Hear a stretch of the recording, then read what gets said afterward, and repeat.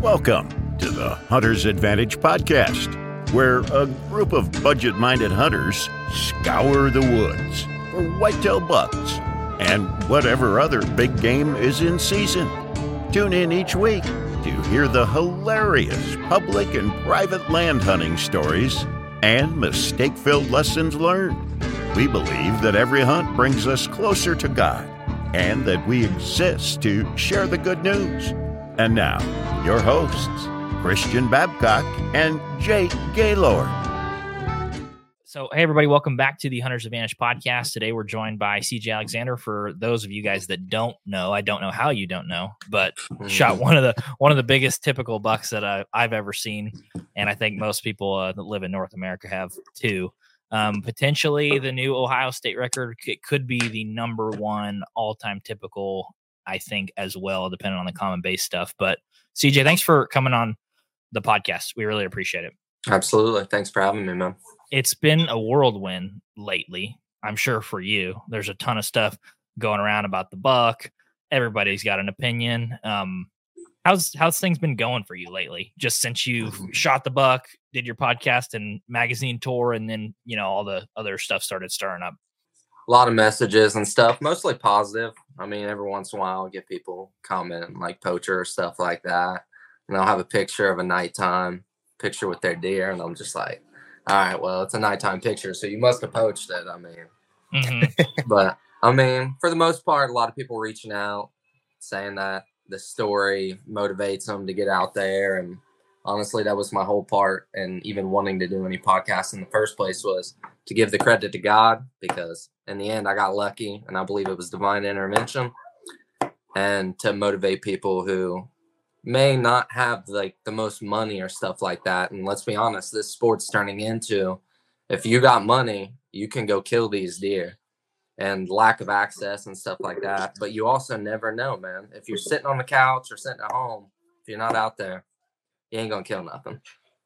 I can promise you, anytime I hit one with an arrow, it's divine intervention. At least it feels like it. Oh man, so there's been a ton of, I'm sure it's a mixed bag of people supporting you, people wanting to dog on you. Today, we just wanted to walk through a few different things, talk about the story of the buck, some how big buck stories tend to go, and then maybe some of the stuff that you're facing, and then maybe some stuff that you want to clear up. But so just getting into that, I think it'd be good for the audience to just maybe start at the beginning. Like, what is the story of, can you give us a little brief backstory into like how this all happened? I know you got a 3-hour conversation about it, but just for people that maybe haven't listened to other podcasts about it. Long story short, I've been helping my parents and my grandfather build houses in Tennessee. So I've been back and forth for at least a year. Decided to leave my job to help them because, I mean, the contractor took them for $20,000, and they just weren't able. The bank didn't know that they were going to build 2 houses in the first place, so they only had enough money for one. So to fix costs and stuff, I went up there, and my dad knows how to do everything. I was just a helping hand. So I know I wasn't going to get a lot of time to hunt this year, but I also knew that they know how I am about it, so they were going to be okay with me getting out there a little bit. I started hunting mid-October sometime, just a lot of public land, Fallsville, Tranquility, Caesars Creek, and a lot of people said, I don't have a tree stand. That's not true. I don't have a bow. That's not true. I had a center point amped, but the string snapped on me literally before I even got to sit. Luckily, I have a good enough friend who was like, hey man, like my job don't allow me to hunt during the week. I mean, he goes in at 5, gets off at 5. It's not possible for him. So he's like, anytime you want to use it, he said, just let me know. And how he is anyways, if he doesn't have anything on camera, he's not going to go sit. So he's like, if I ain't got nothing, smart man, free reign, But the day I shot him, November 9th, the whole reason I went in there is because I talked to my dad earlier that week. And I said, hey, and he's just like, what's up? And I said, think about going to sit at Chrissy's. And he said, I think you should, because he was already putting that in my head all year. That's the whole reason I even went and got this permission slip signed. My dad's killed his biggest deer out there. The weather, when I was looking at it, it just wasn't good. Super windy. And for where I was going to sit, and to clear this up, people are like, he's never been on this property. This property's been in my sister's family for a long, long time. I've been out there since I was 2-3 years old, walking places I shouldn't have been walking, just being a kid, running around the ponds, running back in those woods. So I know that place. But I was going to sit November 8th, but the wind just didn't line up. So I decided on November 9th. Ended up having my fiance drop me off, and it was to avoid conflict between, it's not my stepmom, but it's her mom. She's my half sister. So same dad, different moms. And that was just for, there's no point to give her problems when it's not like I was going to be hunting it every day or anything like that. So I had my fiance drop me off. I got in probably an hour and a half before daylight, got right up in the corner, didn't see much all day. And when I give these times, these are going to be assumptions. I didn't have my phone on me, so there was no way for me. When I tell you it's 4:00, that's my best guess. You didn't hit him with the 3-finger trick, right under the sun? I don't know if you guys have ever heard this, but supposedly 2 hands is supposed to be an hour. And I've tested that before, and it's pretty accurate. But nice. I've probably seen 4 or 5 deer all day, and probably around 4:30, I seen what I thought was 2 does, but it ended up being a doe and a button buck. And if I'm sitting on the tree line, they're coming from like my 6 o'clock. So they're coming up this tree line, and they come to the edge of this pond in this corner, and they're feeding back and forth, just grazing, just hanging out back there. End up hearing a sound. It's like, what is that? Looked, didn't hear nothing. End up being his grunt. He heard it again, stood up, turned around. There he was. And it was probably, I pinned it. It was about 120 yards is how far away it was. So he starts coming down this tree line. As he's coming down, this doe notices him. She bolts off into the timber, and that's what he was going for. He was on that doe. So he cuts into the woods, gets probably about half the distance, and she ends up bolting back up the pond, and he goes out the same way he just went in and started continuing down that tree line again. About 5 o'clock, he got, if I'm sitting there, he was probably at my 4:30, right before a log, maybe 6, 7 yards, made a horrible shot.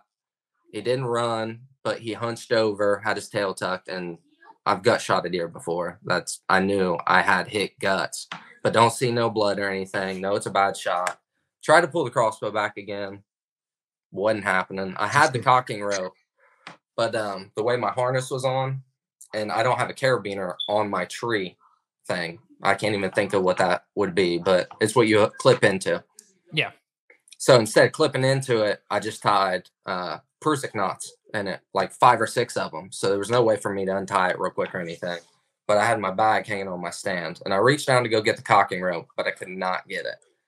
So I tried to pull it back. I got it to the safety cock, couldn't shoot him again. Watched him walk away. And the last place I seen him was probably around 100 yards away, right on that tree line. But at that time, completely dark. With knowing it was a bad hit, not knowing what he was going to do, I said in my head, I'm going to sit here as long as possible. I've never hunted out of a climber. I knew it was going to be loud getting out, but I figure if the longer I wait, if he goes 200-300 yards off, he's probably not going to go anywhere. If he's not going to hear me, at least. So I get down out of the stand. I do grab the arrow. I walk up, see my fiance, and then she said, "What took you so long?" I said, "Man, I shot a deer." And she was like, "Well, is it big?" And I started freaking out, saying it's the biggest deer I've ever seen. She was like, kind of blowing me off. Get home, FaceTime my buddy, let him know, show him the arrow, and he said there's hope just by the way the bolt showed, because most of the time if you got shot a deer, that like sticky membrane through the stomach and the intestines, that's going to wipe off all the blood. But on the fletchings, probably the last 3 inches of the bolt, it had like bright pink blood, almost lung blood is what it looked like. But I knew I didn't hit the lungs. Couldn't sleep that night. I have really bad anxiety, depression, stuff like that. So about 3 a.m, I took one of my Xanaxes, passed out. And Corey was like, "No way I'm driving there." Yeah. And Corey lives like 45 minutes to an hour away. So he knows I'm not going to sit in my car for hours on end if I don't have to. So when I woke up, I called him. He headed over that way. It was probably about 10:30 before we got over to the property. We walked to the left side because this tree line is not very thick, so you can see through that ag field. So if he was going to be laying out there, we know right away we have to go ask permission to go get him. So we were trying, since that's the last place I seen him, trying to scan that but stay on her property. Didn't end up seeing him, so we did a complete circle around the property to where I was sitting, tried to track blood. Corey did find a little bit of blood, but when we got out to the last place I seen him, we were both looking right, still looking in that field, and I went to say something to Corey, smack him on the shoulder. And I looked over, and I seen him laying there dead. And Corey looked at me like, what are you looking at? And looked over, and if you guys have ever seen the meme of the witch holding the grocery bags high kneeing over the water, that's what Corey looked like going around for this. And he thought I exaggerated how big it was because I did that last year. But I was like, I told you, man. I told you. He's like 180, 190. He's like, no, bro. That's 200-inch deer. Like, I had it down. And we hung out there for a while. We did end up hanging him up. My fiance didn't get off until 5. Sierra got off at like 5:30. She has a DSLR camera. And that's what I want to do. I want to take professional pictures, the best pictures I could get.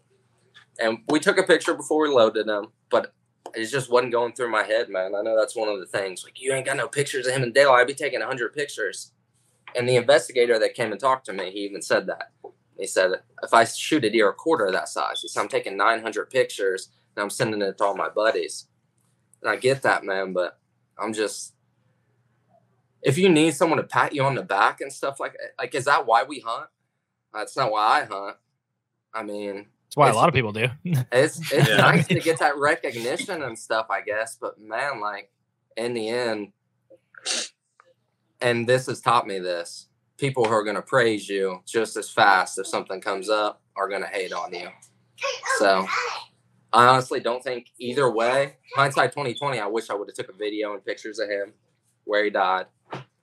But I didn't, and we are where we are. It kind of seems like that's the common theme when it comes to these, record-breaking deer, because we've had Don Higgins on the podcast.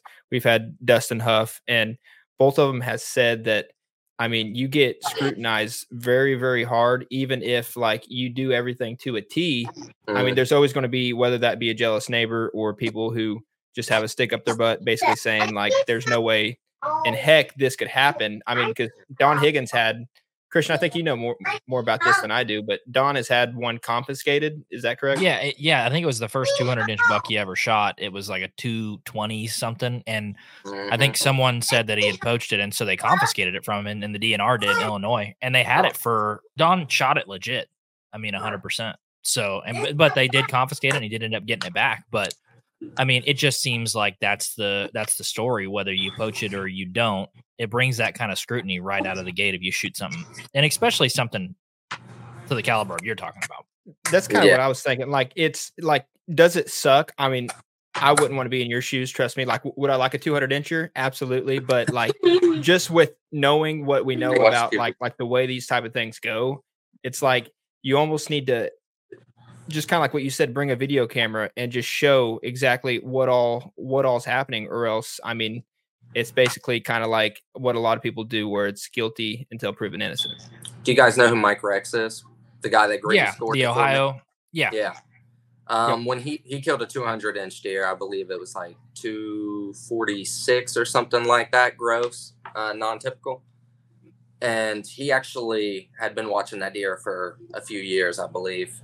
When he killed it, he ended up going to the game warden's house before he even started tracking or anything. Took him out there, showed him his stand, showed him where the arrow was. They tracked it together and ended up finding it.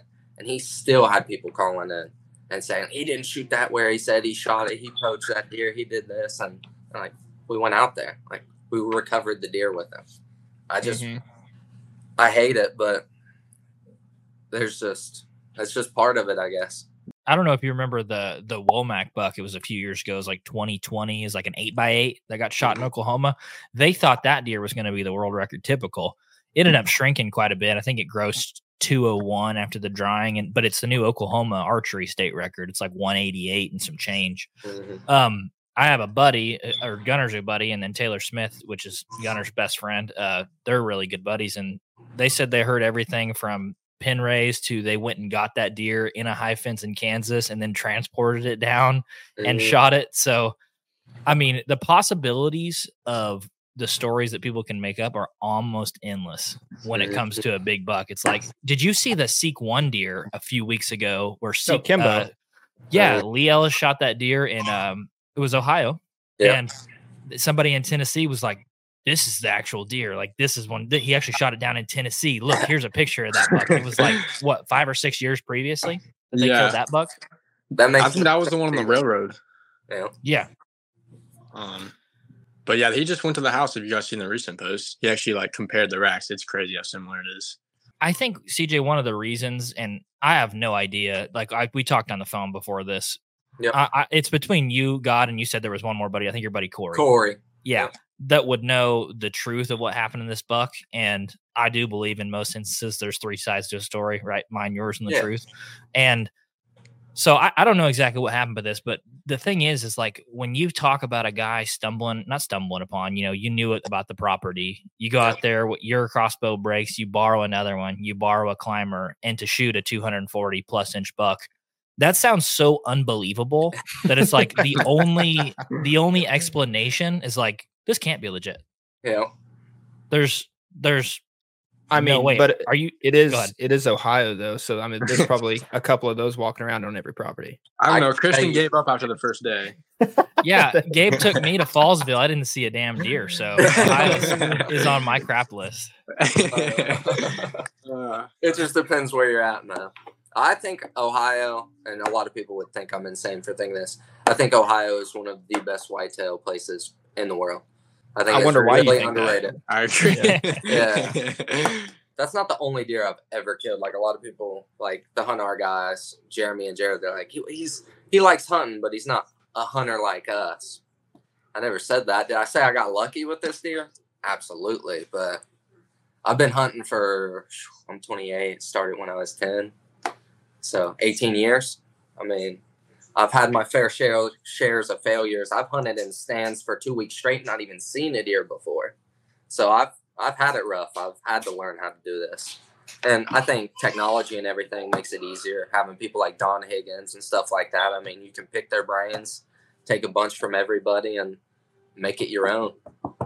So I'm sure this is a pretty commonly asked question, but is that property known for those like type of big deer? Because let's say, just bringing up another controversy, like the Mitch Rompala buck, a lot of people were saying that Mitch, because I don't know if you know much about him, but his backstory was, great hunter. He's shot a lot of record book deer, and Traverse City isn't really known for those type of deer, especially those with, a 20-inch spread on the racks. And he shot multiple of those. Yep. And kind of bring that back to your spot. Is that property known for those big deer? I know Ohio as a state, obviously holds that, but just your location. There's been a few deer in Clinton County, like that Kenny Pickard buck, which is it's not my shed, it's Corey's shed. He did some work to get the shed, but it was killed in Clinton County, and I think it was 197 and 2/8 typical. So I mean, there's been some giants killed around here. The best deer that I know of killed off of that property before me was my dad's 8, and it was probably like 145. And I know my brother-in-law right now, he's running a camera out there, and there's like a 150s with half of his rack broke. I mean, he's a decent buck. I'd say a lot of people would shoot it. I would. Well, those and bucks that are like 200-inch plus, I think are such anomalies. Like you can't ever draw any. Like unless you're the Bomars, it seems like they kill one. I don't know if it's off the same property every year. I'm sure they have multiple spots, but it's like those deer are such anomalies. I'm sure Gunner, when he shot his 200 plus, that 8x8, it's like, have you ever seen one like that before? It's like, hell no. Been hunting for 20 years. I've never seen one like that before. Like they're such oddities. And even in places like Ohio, so I was in Ohio last week for a few days after the ATA show, and similar to what you guys were talking about, we drove around Fallsville. Me and Gabe drove all around Southwest Ohio. Yep. It amazed me how rural it got without ever leaving like a large population. Like it seems like you could get into a rural area and there'd still be a cul-de-sac of 20 houses. It's like, why are these people bunched up like this? And it's like you can never get away with folks, which kind of adds another element to like the unbelievability of it. It's like these properties are so small and segmented. It's like, how can a buck like this live in a place like that and go under the radar in any sense of the word? Yep. I agree. I mean, it's odd. Yeah. I mean, as far as we know, there's one trail camera picture of the deer, and it just says power line, which it's a video. People are screenshotting it a lot. And it does say power line edge, which there's a power line like 3/4 of a mile from my sister's house, but no one knows where this photo or video has originated from. No one's came out about it? And that's the only trail camera picture that's surfaced up until like the date you've harvested it. Yep. That's wild. Yep. Yeah. There's rumors that there's pictures of it on the DA's property the night before or the day of. But let's make this make sense. If I shot it November 9th, recovered it the 10th, me and the ODNR officer went out there November 15th, 16th. Why would it take them till December 22nd to take the deer? Wouldn't happen. There's no way. Within 2 days, when that ODNR officer knowing who these people are, it would get out. They'd be like, yeah, no way. Especially know for a fact. So what was the process of you shoot the buck, you say you recover it the next day, you get the pictures of it. What was the process like when the Ohio DNR guy came out and checked it out? Did you reach out to him? Did he reach out to you? How does that stuff work? Okay, so Mike Rex, because he knows my family's background, I have a brother who's a detective in Highland County. My dad was a detective there for a long time. And he said it's just better to go ahead and tell them and squish it because we know there's going to be rumors. We know stuff's going to come up. So let's make the initiative. So he reached out. They looked at my profile on the like check-in website or app or whatever, which is my mom's number because I change numbers like crazy. She's like, I'll give you his number. Gave him my number. He called me. I called him literally as soon as I woke up. He came over. Was like, well, what are you doing today? And I said, Mike Rex is coming over to green score. He said, what time? And I was like, honestly, I don't know, 2 or 3. And at this time it was probably 12:30. And he said, do you care to run out there? And I was like, nope, don't care at all. So I got my car. We drove out there, showed him the tree, showed him the path it walked, went over to where we found him dead. He looked for blood, couldn't find it, but there was a spot probably that big still. And it hadn't rained or anything like that, but I said, what's that? And I stuck my finger in it, and he's like, it's blood. And I was like, yeah. I said, that's where he died, so that makes sense. Didn't take no samples, didn't take no pictures. That's what I was about to ask. If he was coming out for like, just to see, and you would think that, especially from Ohio, a DNR officer would kind of get ahead of the game and kind of know how this type of stuff works. Yeah. Because if two gurus that have a podcast kind of understand this, you would think a DNR officer would understand this and like try to get ahead of the game, take pictures and try to cover, all these allegations that he would know would get flooded to that office. He didn't even want to go look at the carcass because the carcass, after I got about a third of the meat off the deer. And after I caped him and everything like that, got the meat off that I took, I drug him out to the tree line just to have him there just for security purposes, basically. Mm-hmm. And I said, the carcass is right there. Do you want to go look at it? And he said, we don't have to. And I was like, I mean, I figured you would want to. He's like, we go and check it out, I guess. So I was like, there's the entrance, pulled up its leg. I was like, there's where it exited. And he was just like, okay. I said, I can move this around if you want me to. He's like, no. I was like, you want to go in the barn where it was hung up? And he's like, no, I got everything I need. He said, I'm going to talk to your sister's mom because she was kind of shitty when we first got there. But he stayed, talked to her, and then didn't hear from him again. If you were catching somebody poaching or you thought suspected of somebody poaching, I've heard people say, well, you wouldn't want to show your hand. You wouldn't want to let the guy that allegedly poached the buck know that you're kind of on to him. But from my perspective, not taking a sample or not taking any pictures or just having a mind share, like just my dad was a chief of police, and if I can imagine if he's like, hey, I just went to a murder scene, would you take any pictures? Yeah. Did you get any samples? No. It just, to me, that doesn't. I could see it from the perspective if there was they didn't think about it in the moment, and then afterwards, once they confiscated and stuff, it's like, now we need to start building up a case for this. But it just seems like a buck of that caliber, they know, hey, this is a potential world record. This is potential #1 typical of all time. It just seems like there'd be a little bit more of a proactive approach. See, that's what kind of gets me too. Yeah. But this might be a little off topic, and I'm not trying to railroad that thought, Christian. But did you have any locks? Did you just absolutely wrap that barn in chains while it was hanging there, or what? Are you just like, okay, if it comes up missing, it comes up missing? No, I stayed there and I caped him out and cut all the meat off literally that night before I went to the house. So he didn't even get to hang in there. I had his head and stuff, and I didn't. Last year, my 8-point I killed, because it's a deer head, I set it on my porch and had ice on it, and he was like 150s, so a respectable deer for sure. But yeah, I told my fiance, I was like, look, this deer's going in the house. She's like, well, where are you gonna put it? So I set it in our boys' room. Had him on ice in our boys' room in our house. I wouldn't let that thing leave my sight because, I mean, it was a few years back, but I shot my biggest buck at the time, and I mean, to your standards, might not be that big, but it ended up scoring like 162, and like even to like leave my tree stand and go back to the truck and wait for everybody else to get done with their sit before we went and drug it out. I like literally wrapped it around this tree, the base of my tree, just in case like there was a bear, coyote, whatever. Oh, it was not coming off. If that thing happened to spark life again, I could guarantee it. But I couldn't imagine like a 240-inch deer just hanging somewhere and like me not watching it. Yeah, he pretty much went everywhere I went in the house, especially after I got him caged out the rest of the way the next night and had him skull capped. So who ends up skull capping the deer for you, and where do you go from there? I know within, it seems like a couple weeks you had it scored maybe a couple different times. Like what's the process? You shoot this buck, and then where does it go from there as far as scoring and all the media stuff that comes with that?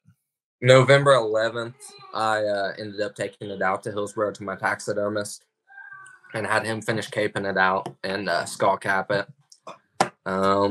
Ed Waite, I reached out to him. A lot of people were telling me to go to Toby, and Toby did end up calling me. And he was like, look, it doesn't matter who scores it. Like, as long as it gets scored, I don't think it'll be no hard feelings one way or another. And I gave Ed my word that I'd let him score it. He was going to be closer to me, so took it up there it was around Dayton. So I got it BTR'd there, I think, like November 18th or so, I would say. Mike Rex came over like the 15th. But honestly, the first week, it didn't really have that much attention. I posted it to my Instagram, and I bet you it was November 20th before it had more than 40 likes. I'd send it to 40 people personally if I saw somebody shoot that. My buddy from Tennessee posted it on a Tennessee deer hunter page because he's like, man, let me post that. And I was like, why? And he's like, I just want to shit on him. I was like, go ahead, man. Go ahead. He's like, all right. So he posted it, and people were reaching out to him. Clifford Neems from North American Whitetail was messaging him. I was like, dude, I doubt that's even real. He's like, nah, I think he's real. I Googled him and everything. So after that, I told Carissa, I was like, you can go ahead and post it to your Facebook. Trophy Bucks of Ohio ended up reaching out. They posted it, and after that, it just took off a million miles an hour. I mean, 30 messages a day from people like wanting to come see it. Some antler collectors wanting to buy it. Stuff like that. Did you know at the time like what exactly you had? Or I guess when after you shot it, did you like realize like, oh, I actually have something like really crazy here? I knew when I seen him dead in between those ponds. Mm-hmm. I knew it was something special. I didn't know how special at the time. I'm the one who scored it originally. I scored it, I think, November 13th. And I was like, I'll probably be a little off, but I know the scoring system enough to where I could get in the ballpark. I got him at 231 and 6/8 gross, and then I had him at 207 and 6/8 small net. Yeah. And what was the net again? The net was 207 and 6/8. That's what I had it at. Yeah. And after I seen that, I was like, oh wow, that's third in the world. Like, I know that's a big deal. And my mom started reaching out to people, and that's how Mike Rex ended up getting a hold of me, because he got a hold of her, and he was like, what is score? And she told him, and he's like, who scored it? And she's like, my son. And he was just kind of like, you got a picture of this deer? And she was like, yeah. So she sent the picture to him, and he was like, yeah, I want to see this deer. So he kind of reached out, and he wanted to come over to the house and score it. He ended up getting it 235, 7/8 gross, and then 206 and 7/8 net typical. So I was off by an inch. I was an inch bigger on my net, and I was 4 inches short on my gross somehow. Did somebody else score it differently than that? BTR, Ed Waite, he got it at 244, I think, and 6/8, and that's total inches with spread. So I think there was some points on there because it was going to be scored typical that Mike didn't add to the gross, but would be deducted. Okay, so Mike scored it as a typical, so there's maybe a sticker or a kicker here that he's not going to add to that like overall gross score. Yes, because what he said from what he's seen, I don't know if you guys are familiar with the Ohio like top 3 or anything like that.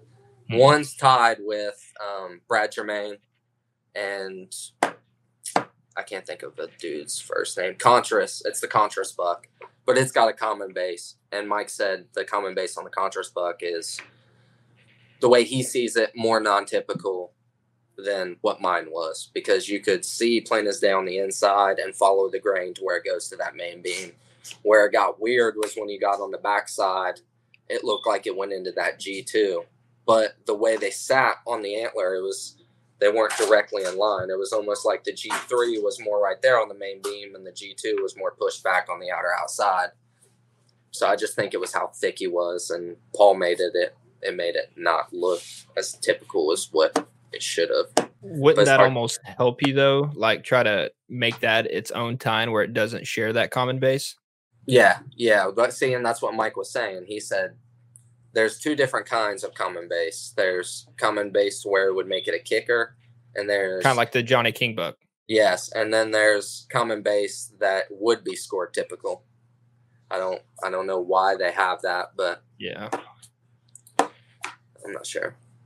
Sounds like just a whole bunch of hoops you kind of got to jump through, to be honest. Absolutely. It's all subjective to the person who's scoring it.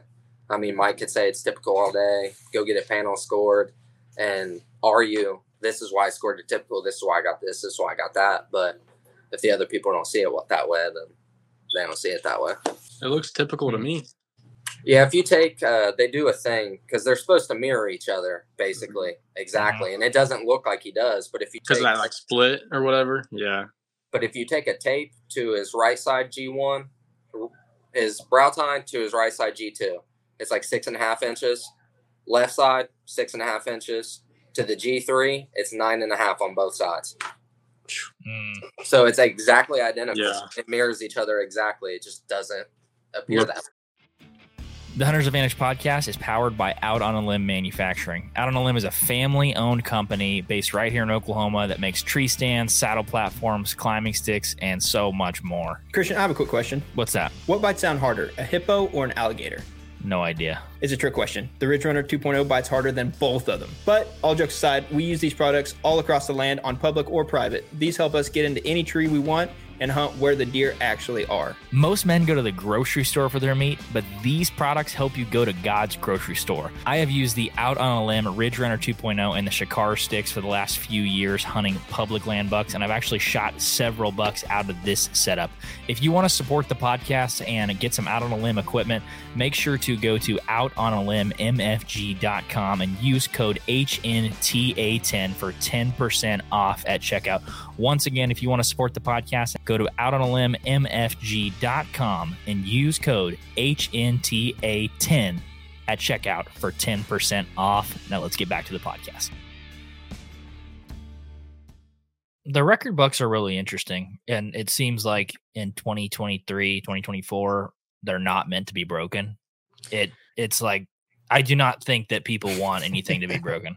I really don't. Yeah. I don't think if I was talking with Jake earlier, like if I use the example, I'll just say I'm Analogics and I've got I got Milo Hansen's buck.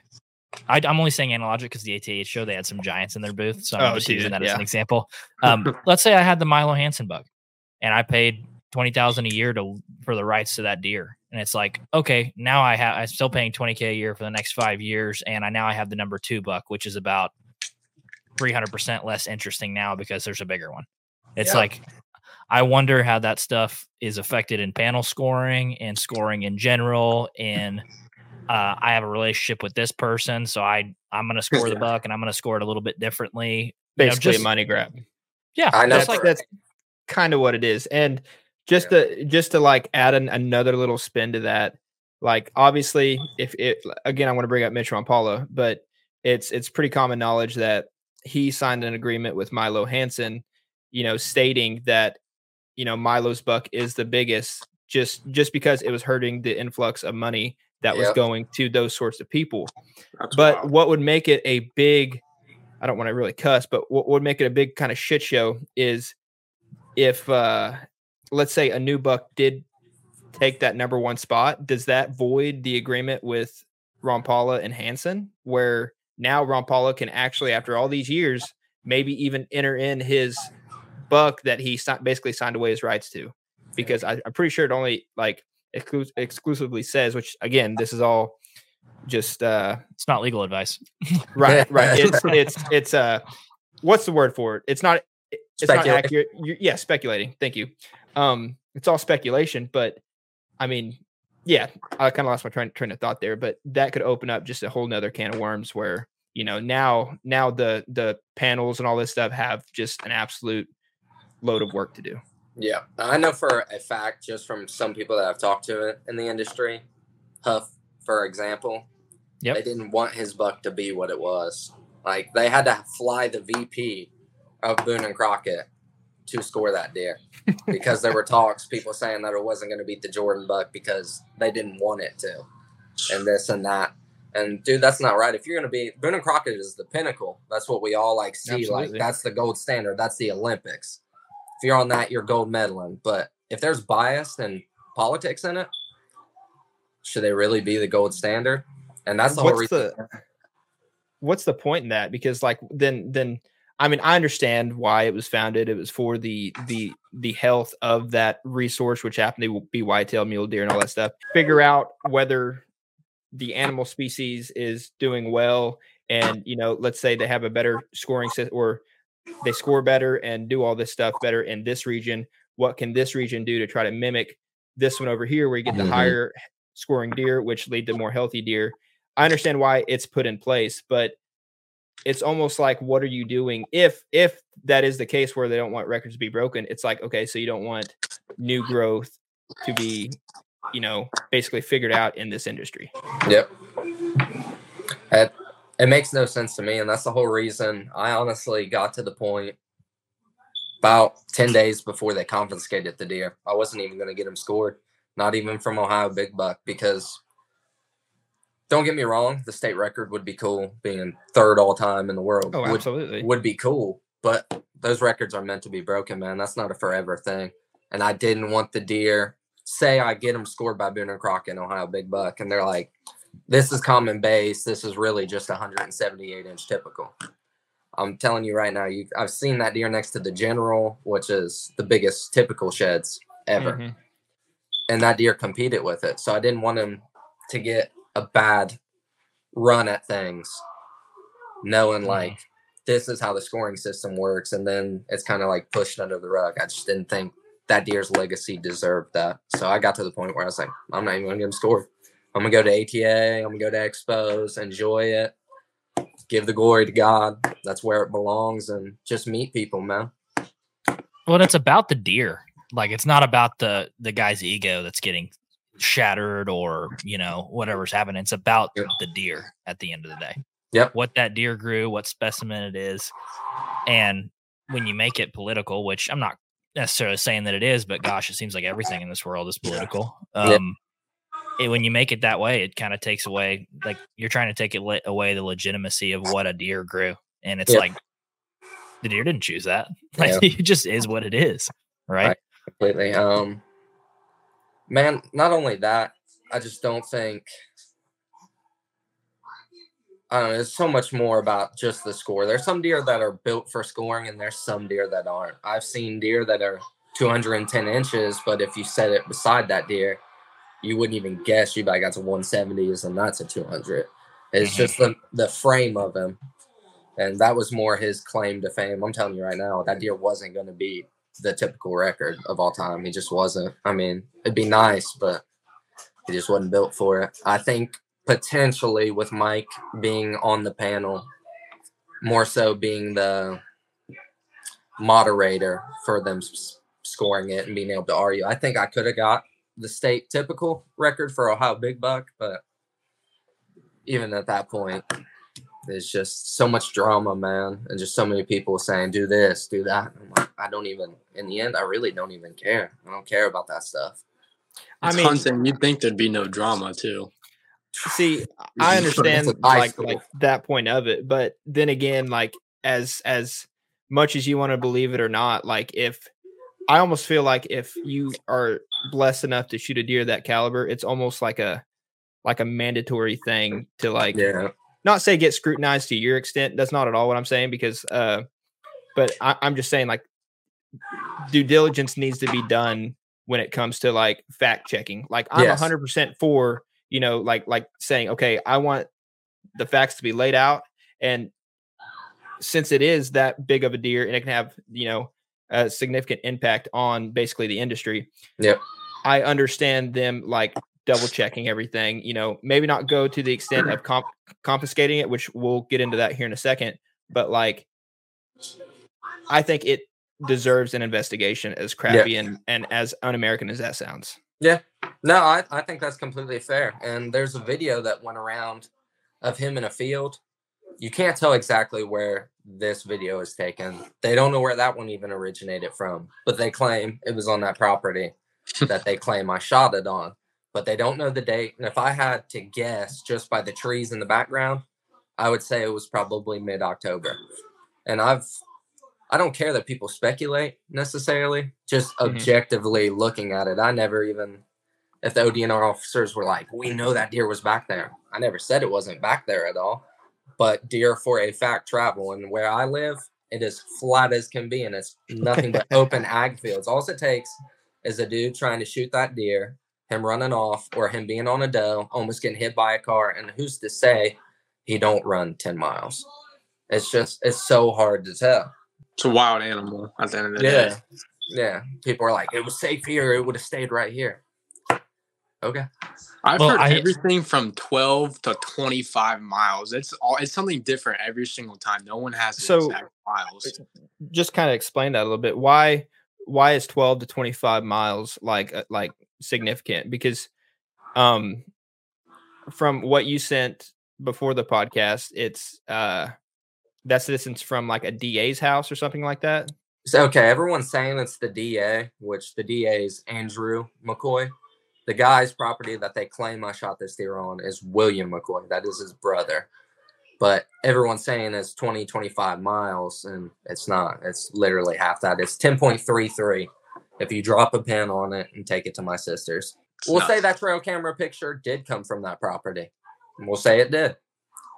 That's October 16th. You're telling me that deer it's not possible for that deer to travel 10 miles in over 20 days. Now, I heard a story the other day. I'm a big fan of Don Higgins. I listen to like all the stuff. I love Don Higgins. And so I drove through central or south central Illinois, like where he lives, when I was on my way to Ohio. And Don said there was a neighbor that sent him a picture of a buck, or a friend, or one of the two. And it was like, I think 2 days before he got a picture of it. And he said the distance during that time period that the deer traveled was 11 miles. Yep.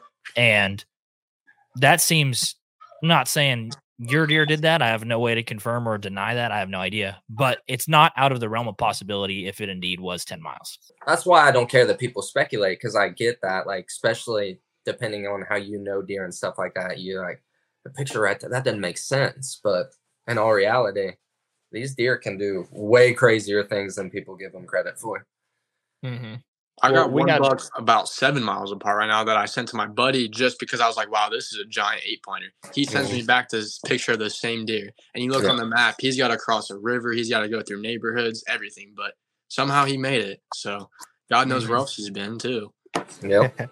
Well, Bronson Strickland, we had him on the podcast, I think this last spring. And he was talking about a buck. It's called Buck 140. And what that deer did was it spent its fall and winter in Mississippi, and then it crossed the Mississippi River sometime during the spring and summer, and it actually summered in Louisiana. And from home range to home range, it was 18 miles just as a crow flies. So that's not including all that stuff. And yeah. So, I mean, a deer can travel. Now, time frames are of the essence here, but again, on your case, there hasn't been nothing to prove otherwise. And so that's where I feel like that speculation comes from. But I mean, we have all this research and like collared deer and just Buck was the same way. When the sheds, I said Dustin Huff's buck was the same way. The sheds were 8 or 9 miles away from where he ended up killing him. Mm-hmm. Oh yeah. He mentioned that, and then he said the dude never even sold him the sheds to that thing either. I don't think, which is I think's a little bad. But I think where the 20-mile thing came from, and I'm not knocking the dude at all. I get what he was trying to do, but the sheds, I'm sure you guys have seen the sheds that the dude look super similar. But he claims that they were found by a dude 20 to 25 miles away. My biggest thing with that is, if you're buying sheds off someone, are they going to tell you where they just found 200-inch sheds? The real place that they found the 200-inch sheds. Because I'm not. I wouldn't do that for a 120-inch shed, to be honest. Then you would go, they'd be like, oh, I'm going to hunt that deer. And about those sheds. It's going to get around to people. Yeah, about those sheds, weren't those like years apart too? Okay, so he bought them, I believe, 5 years ago. Yeah. So they would have been from 6 years ago. Yeah. And he said he sent me the scores of them. I believe the main beams were like 28 inches. Mass was still in the 40s, like 6.5-inch bases and stuff like that. So it was a 200-inch deer. Yeah. So if that deer was 10 and you go 6 years ago, that would put him at 4 years old. You're saying he held a 200-inch rack for 6+ years? And if he wasn't 10, say he's 7, 1 year old, he's going to have a 210-inch frame? No way. It just doesn't make sense. Which, if they are that deer, if you could confirm that they were that deer, it'd make them worth money. It makes sense. And do they share a lot of similarities? Absolutely. So does that freaking Seek 1 deer too. Yep. States apart. So the thing on those sheds, to me, like, it looked like it had the same common base thing that yours had. It had like a lot of similarities. And it looked on the ends of the beams of your buck, how they're kind of like, it's almost textured. Yeah. Like, it looked like it had similar texture in the beams. To me, the sheds that was probably one of the most undeniable pieces of evidence, I think, that didn't look good for you. Yeah. And the sheds looked very, very similar. The only thing that I think would work well in your favor there is the time period. If that didn't line up. Yeah, he paddled and everything. Like, he took screenshots of the deer on the Hunt Our podcast and like the shed and compared it and stuff. And I mean, it looks dead on. The common base thing on that G2, instead of being on that common base, it was more so like his G2 popped up and then up here it like split up like that. It was quite a ways up the G2. Yeah. But he even had the short G2 on the one side and everything like that, which, who knows? They could have shared genetics, but I agree. The veining and stuff on the antlers, not even. I'd have to see them in person, man. I'd have to see them both in person. And I'm sure they will. I'm sure the DNR will. And I don't know. I don't think there's a way to take genetics from antlers. You can drill out the pedicle and get the DNA sent off, but I believe in order to do that, you would have to drill out in the pedicle of mine, which I hope they don't do that. That would that'd be, especially if I end up coming out good on all this. They hand you back another set of sheds. Yeah. And you're like, these aren't mine. Like, yeah, we had to drill into it. Oh gosh. something I want to just touch on, and which I'm trying to lead this more into like the accusation side of it, since you got in front of it and told your side. The thing that like really doesn't sit right with me, and again, I'm one of those people that like obviously I don't depend on other people. Like my joy of the hunt doesn't determine on what other people think of the hunt. Like I'm not saying that at all. But what I am saying is like a question I have that pops up, and again, I'm very neutral in this situation, so I don't want you to take offense to anything, right? No, you good. But a thing that like doesn't sit right with me is if you knew that, you know, you said you had something special, you knew it as soon as you seen them laying between those ponds, and at the time you did have your phone. I mean, again, I've never shot a deer that caliber, so I don't know the mindset that goes into this, but would you not think to like take pictures or video of this to kind of cover your tracks if you kind of knew what you had? Does that make sense? Yes, you would think, but honestly, I don't know. Think about times when you were younger hunting, the adrenaline, like, because there's a time like now when I see does, I really don't, that adrenaline don't kick or anything like that. But you know, your first year in, you are tore up from the floor up, don't know your ass from your elbow when those deer come in. Right. And it's like that on steroids. Like, it's like finding a dead body. I imagine that's what I could compare it to. You speaking from experience or? Alleged. But no, you're right. I mean, that's a great question. I don't even have an answer to that. I should have, but I didn't. So there's one picture of it though, right? I think we talked about it on the phone. Like there's one picture of him kind of laying rack up one side in the daylight, and that's the one daylight picture that I think's been circulated We were getting around. ready to go get the truck and load them up, and it was back where my stand was, and there's a bunch of leaves on the ground and stuff like that. But yeah, Corey took a picture of him laying down there. So that wasn't even you that took that photo. Nope. And that's why I think the DNR think that I did take pictures of it in the daylight.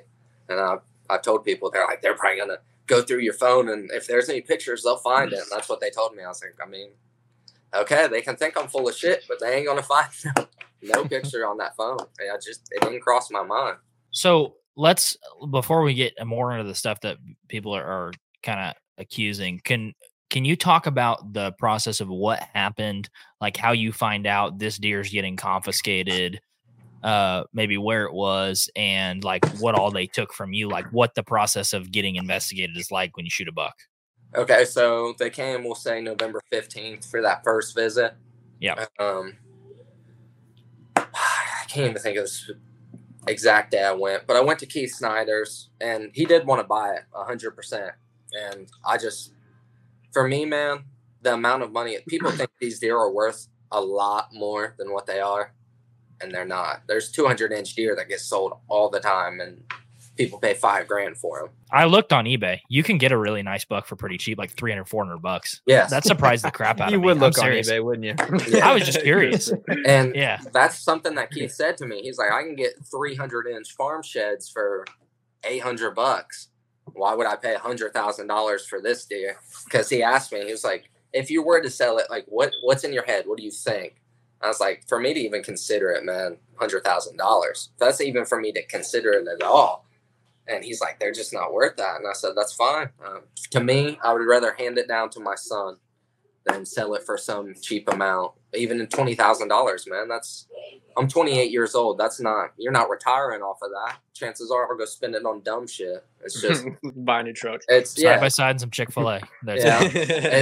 It would just mean more knowing that it's going to one of my son or one of my stepsons, if whichever one enjoys hunting and loves it the most. Like that's more sentimental, and that's worth more than money ever would be. But me and him did talk about him doing the replicas, and I agreed. I was like, I'll let you do the replicas. And I told him, he said he wanted to market the deer and do some stuff for me and help me out with shows and get me in the best booths that he could. And I said, if you're a man of your word and you do everything that you say you're going to do, we'll see where all this ends, and we'll talk about this again. So I left it with him, and he was going to get the replicas made by Jack Comp. Jack Comp ended up getting COVID.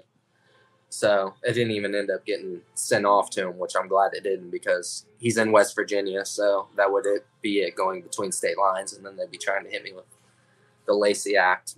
Yeah. But nothing from ODNR or anything. They showed up December 22nd, probably 6 o'clock, maybe. Evening or morning? Evening. Okay. Knocked on my door, and when I opened the door, they kind of beat on the door like a cop. So I was sitting there on the phone with my friend. Because they are the cops. I was like, who the hell is beating on my door like this? And I opened the door, and I thought they were like some Jehovah's Witnesses or something like that. He's like, hey, how you doing? I'm blah, blah, blah. And I was just like, how you doing? I'm CJ. And then he told me who he was. He's like, do you care if we come inside? And I was like, no, not at all. So they come inside. I started moving stuff on the couch. And like, well, you care if we go out to the kitchen? I was like, that's fine. And they're like, do you know why we're here? And I was like, no. And they're like, well, there's a lot of rumors going around, and we want to put them to bed once and for all. He said, so just want you to recount the whole story to the best of your ability. And we'll go through and we'll talk about it. And they wanted to see the deer, and I was like, I don't have it right now. And they were kind of being really weird about, like, where's it at? What'd you do with it? I wouldn't let that thing out of my sight. Side note, when they came in, the first thing they said, they're like, so how's it feel to be famous now? And I was just like, I mean, I wouldn't say I'm famous, but to me, that's just a weird thing to start with. Like, and that's what a lot of people said. They were like, the only reason you went on these podcasts and stuff is for fame. And man, the whole reason I did it is to give it to God, because the fame and stuff, it's all superficial. Like, people will love you for 1 minute, and then something comes up when you're in the public's eye like that. Say I go get caught drinking and driving, and none of this stuff ever happens. I'm like, oh, that dude's a piece of shit. Like, I know how this stuff goes. But we talked about it, and after about an hour and a half, they were finally like, do you really want to know why we're here? And I was like, they waited an hour and a half to tell you want to know why we're here? Yep. And they said, I'd have been like, that'd be nice. Yeah, we could get to the chase. So he opens this folder, and I could kind of see the pictures he was flipping through, which I guess was their evidence. And he pulled the picture of him laying there dead in the daylight. He said, you know this picture? And I was like, I mean, yeah, that's my deer laying there dead. And he's like, you see that stick right there? And I was like, I mean, yeah, I see it. And he's like, what's that stuff right there? I was like, I believe that's a hunting jacket, and that's my bag laying there. And he's like, oh, okay. And he said, well, we found the stick. And I said, you what? And he said, we found the stick. And I was like, all right. And he's like, it wasn't on your sister's property. So he pulls out another picture. The ground literally does not even look. It almost looked like this picture was taken in a bean field. But he's like, here's the stick right here. And they had like a blue backpack kind of set up against it, kind of stage it to look like it was the same stick. And he's like, is that the stick? And I was like, I mean, they look like the same stick. I'm not denying that. And he's like, well, it wasn't on your sister's. And I was like, I mean, it's a stick, dude. It's a honeysuckle stick. There's honeysuckle all over this place. All over. Any thicket you go in, you're going to find honeysuckle. Mm-hmm. So he kind of like diverted off of that. And he said, what kind of knife you have? And I was like, a buck knife. And he said, are you sure? And I was like, I mean, yeah, it's upstairs. And he said, well, we found your knives too. And he pulls out a picture of 2 knives, literally laying there perfectly on leaves, side by side like this. He said, those are your knives. And I was like, I've never seen those knives before in my life. And he went on this round for probably 20 minutes. He's like, just tell us the truth. It'll be easier. Like, we'll be able to help you. And I told him, I was like, look, my dad did this for a living. I know that's not how this works. They can say they're going to help you all day long, but it's not up to them. It's not even up to the prosecutor in the end. It's up to the judge. So we went on for probably another hour and a half going back and forth. And they told me that they were taking the cape, taking the horns, and that they needed them. Asked where they were, told them where they were. Asked me for the crossbow, which I think they thought that it was really my crossbow and that was a lie, which I went upstairs like, here's my crossbow, strings broke, not an Excalibur. And they're like, well, we're going to look around. I was like, go ahead. I mean, you ain't going to find it. Corey has it, which come to find out they had officers there at Corey's place too. But they kept getting me to try to talk to him. And I said, I'm going to make a phone call. And I was going to call my dad, so I was going to call him. They're like, we can't let you out of our sight. And I was like, what do you mean? He's like, we can't let you out of our sight. I was like, you guys can stay here. I mean, I'm gonna go upstairs in my room. He's like, no, we can't let you. I was like, well, I don't want to have this conversation with you guys right here. I was like, what if I'm calling my attorney? He's like, we can't because it's an officer safety issue. I was like, dude, I don't even have any guns in the house. The only thing I have in the house that's shootable is a broke crossbow. What am I gonna do? Stick it in there and like swing it out at you? Like, I'm not gonna do nothing. Even broke still shoots 200 feet per second. Yeah. Cross gun. And he pulled out his phone. He's like, well, you can call him off my phone. And I was like, no. Like, even if you're under arrest, you still get a phone call. And I was like, am I under arrest? He's like, no. I was like, and I can't make a phone. He's like, no, we can't let you do that. So yeah, they ended up taking my cell phone, my fiance's cell phone, Corey's crossbow, the cake from the taxidermist, and the antlers. They didn't take your truck or anything like that? Nope. Or your car, nothing like that? Nope. And is that the last time you've heard anything from them, or how does that work? Do they keep in contact with you and they keep updating you, or what? He came back. There's another that just reminded me of something too that I'll say. He came back, I think December 28th, if I recall, and it was just Ryan Garrison, which is Joel Buttelmeyer, I think, was supposed to be the head investigator, but he had worked cases with my dad previously in the past, so I think it's conflict of interest, and he kind of stepped back and let Ryan take the lead. So Ryan came over to the house, and he was sitting there talking, and he's like, you got to make it make sense to me. I don't understand why Keith would have it if you didn't sell it to him. And I was like, I don't know what you want me to tell you. He's like, I just need you to tell me the truth. I was like, I am telling you the truth. And he just went round and round and round. And he told me that they didn't have a warrant. They had the warrant to seize my phone, but not go through it yet. And they were like, we're going to go through it. We'll find this stuff. And I was like, that's fine. You're not going to find anything. Come to find out. You know how on social media, it's like your Instagram, your Facebook and stuff, you can go look at your location history. Mm-hmm.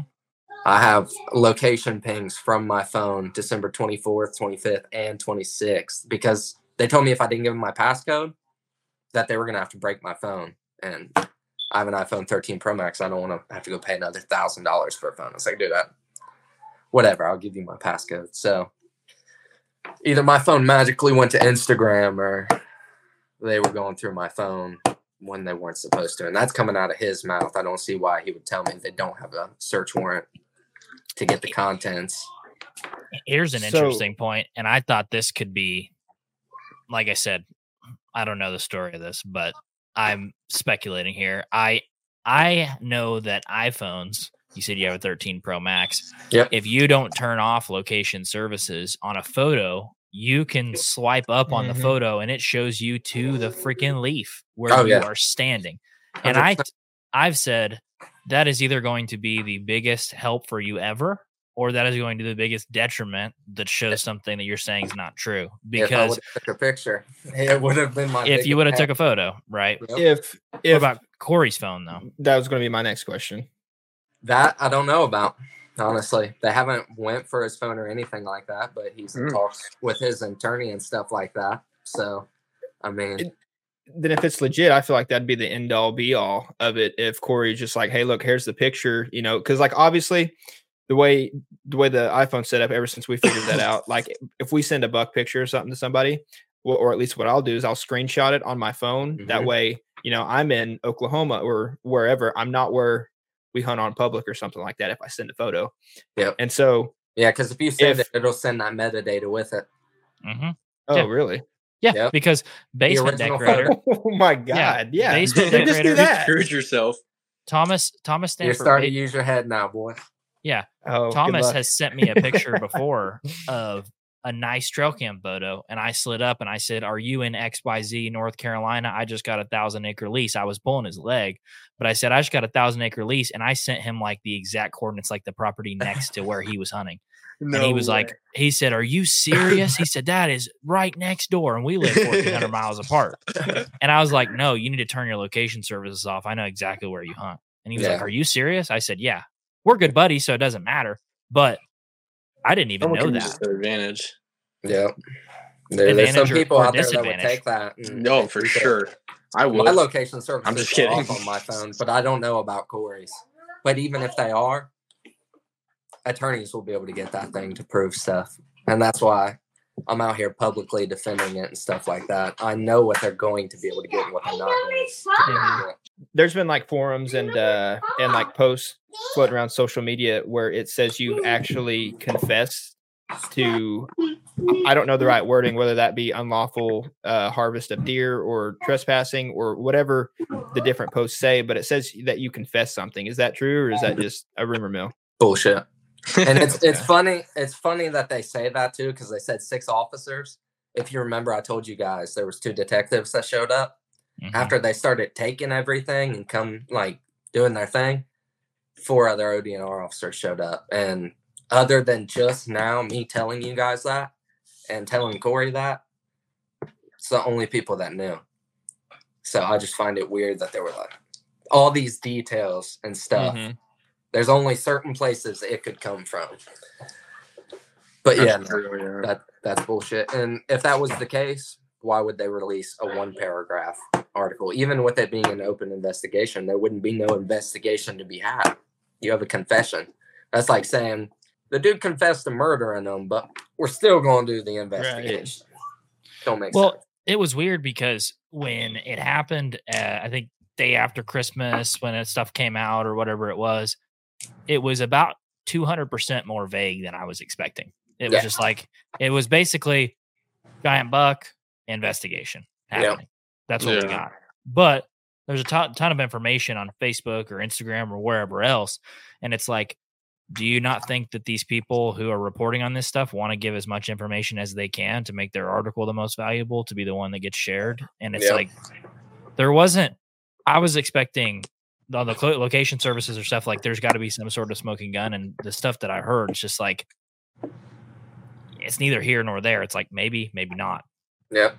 But that's kind of what throws me off. And I feel like it throws off a lot of people, is if like, from what you've told and from what like the articles out there, just a lack of information, you would think that just what Christian said, they have a smoking gun, but also if they don't, why are they keeping it this long? Does that, I don't know. That just seems weird. I feel like if the ODNR would have took pictures, like you said, the day he came out or whatever, if you would have took pictures of where that deer was laying, of where he found blood, you could have easily seen the picture that they tried to find that stick on. That was a completely different environment. Like you claimed to look like it been in a bean field. You could have clearly tell from 2 different photos that those were not the same things. But it seemed like he kind of avoided that. Yeah, well, he discredited that statement because he said it was such a gap in time that the leaves and stuff had rotted and stuff like that. But dude, it didn't even, they had it zoomed in on the picture of this stick to where it was blurred out.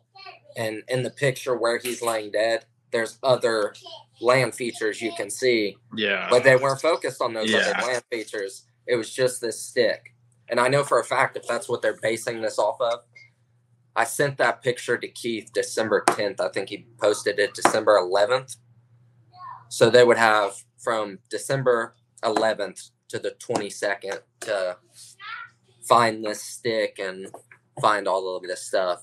Like,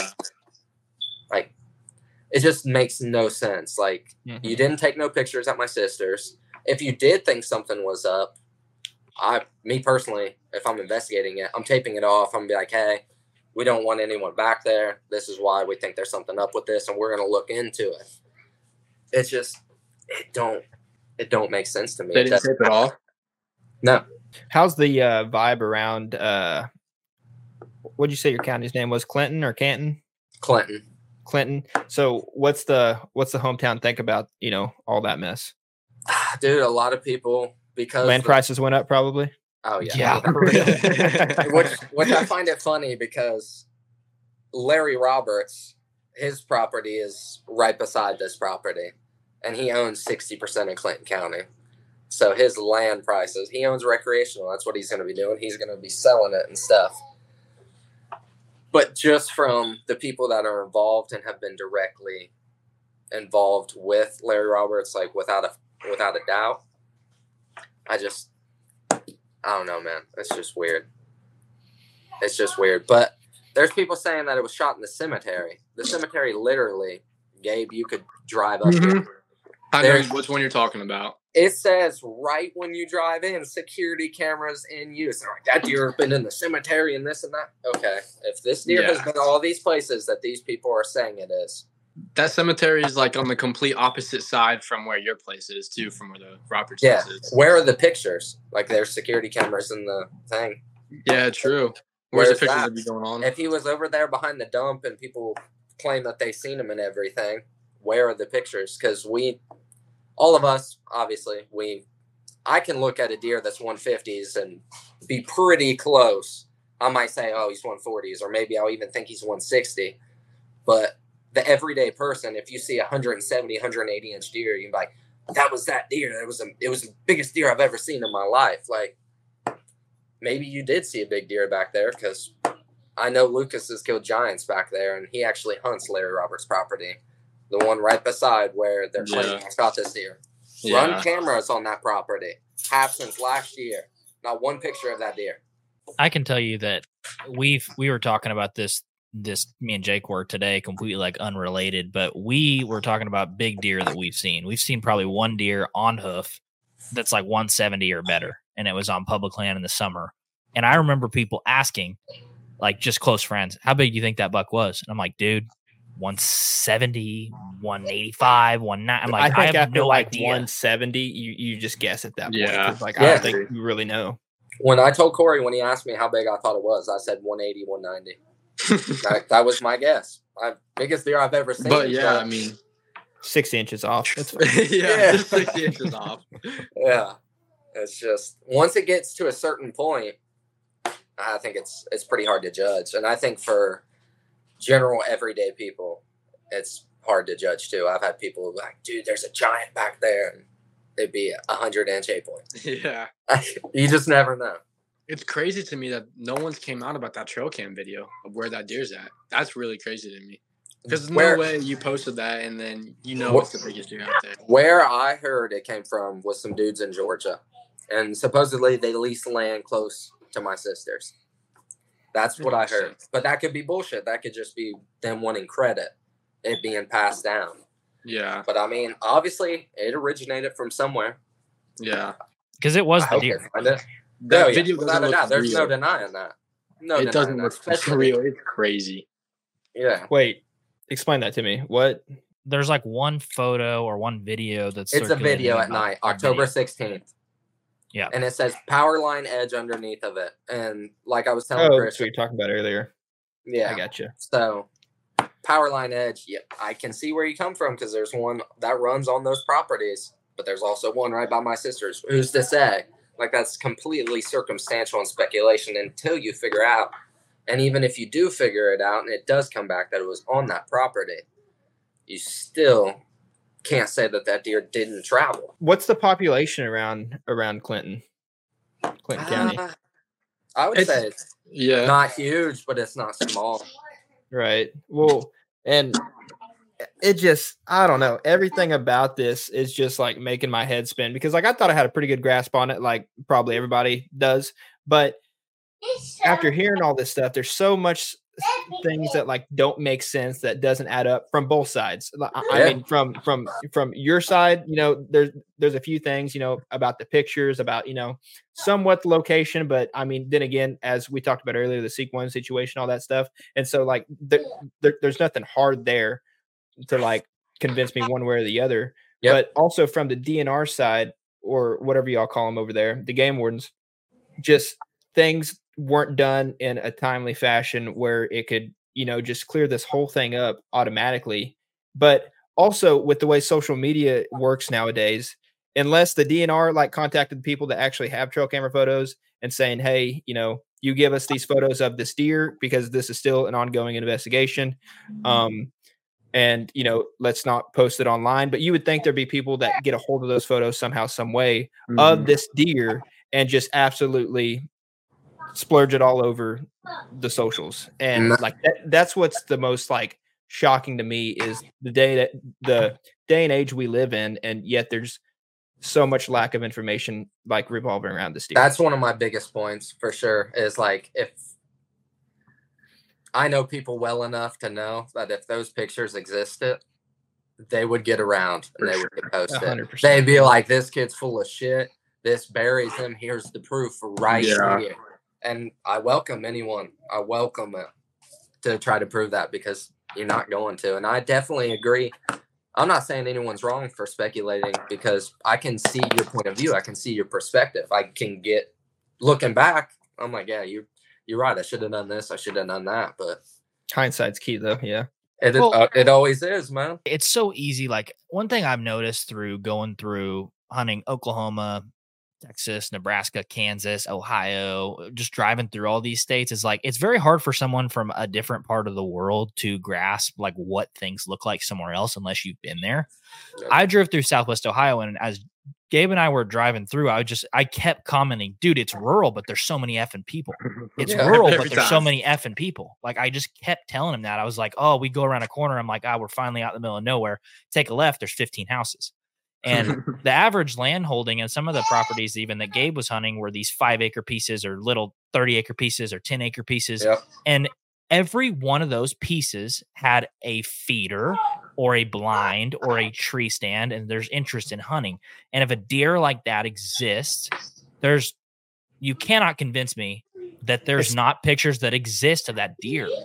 Especially with the terrain, just the actually on the hoof. Dude, there's no trees. That's what I'm saying. And if you ever rode anywhere close to any of those ag fields, if you see a big old freaking moose out there, you're going to be like, oh my God. And I'm sure everybody and their dog has a pair of binos out there. I carry binos in my truck, and I don't can't even see 40 feet off the road.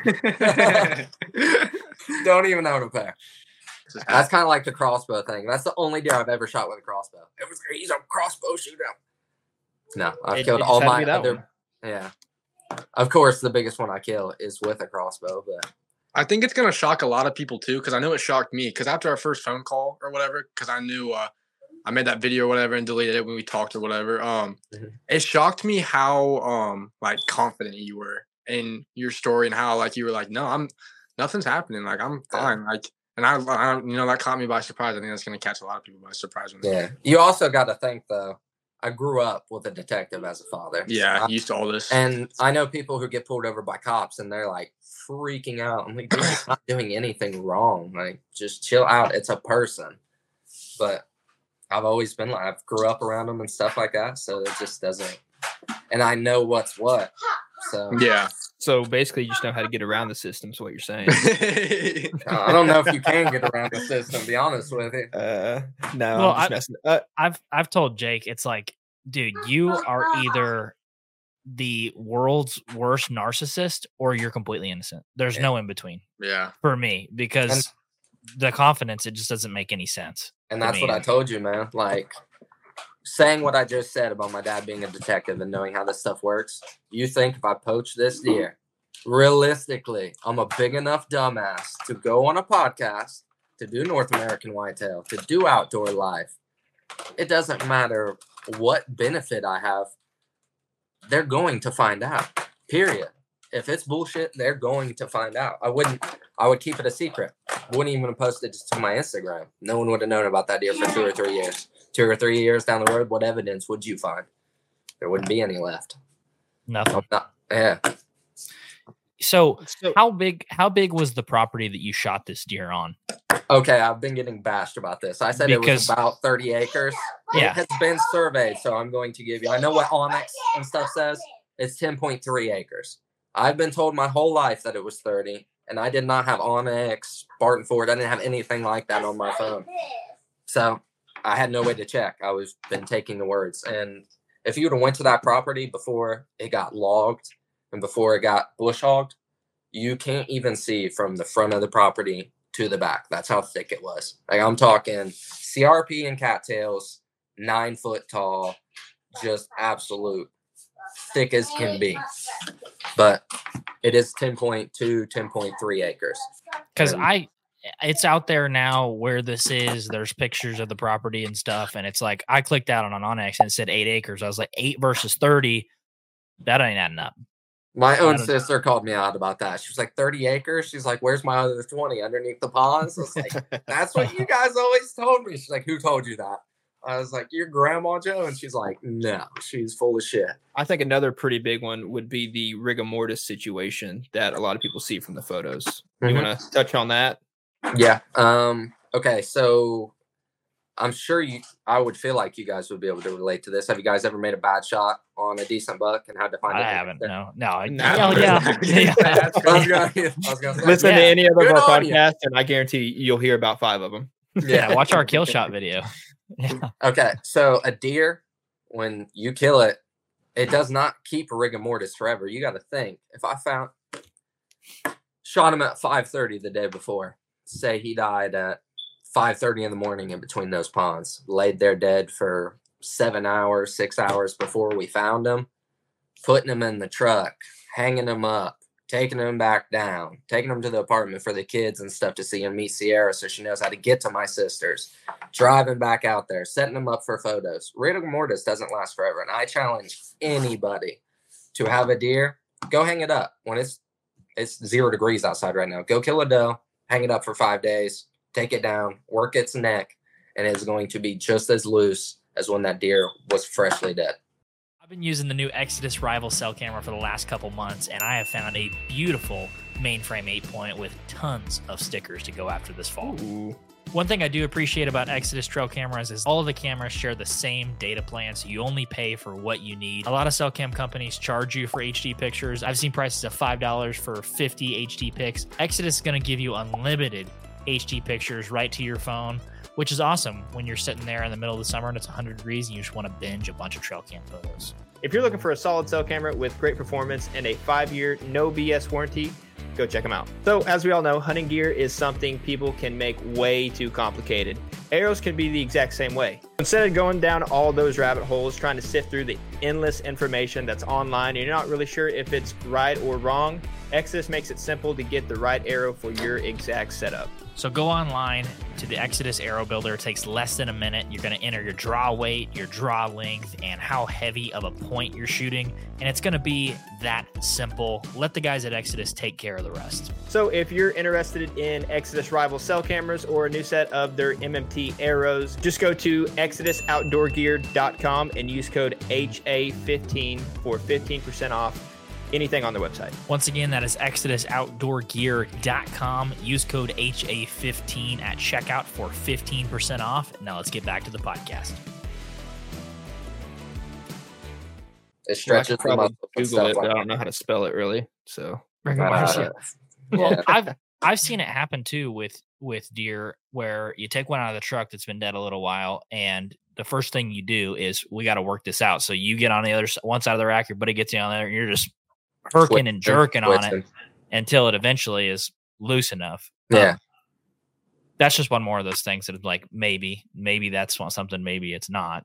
Yeah. But that's kind of, I mean, I could see where that's coming from because a lot of us, we shoot a deer and by the time we get it and all that stuff's just now starting to get, stiff. And then, but by that time, I'd probably say the average hunter nowadays drops it off at the processor and they take care of all that stuff. So I assume they don't get to really see the after effects of a lot of that stuff. Now, I haven't Googled it, and I don't know from personal experience that, if the rigor mortis is, actually wears off or not. I'm not that smart, okay? Yeah. But I'm just saying from like my level of that was honestly a fair point. I never really thought about that. I've always cut up my own deer. Like ever since I learned how to, ever since I was probably about 14 years old, I've always processed my own deer. I just wish I had the patience for that because it's horrible. It's horrible. I loathe it. I loathe it. Eric Clark off the OK's Hunter, he had a little short run through like TikTok or Facebook or something like that, and he was talking about how most people don't process their own deer and how it was just a headache. And he said the words, "I put the process in processing," and that was probably the best thing I've heard all year. That's great.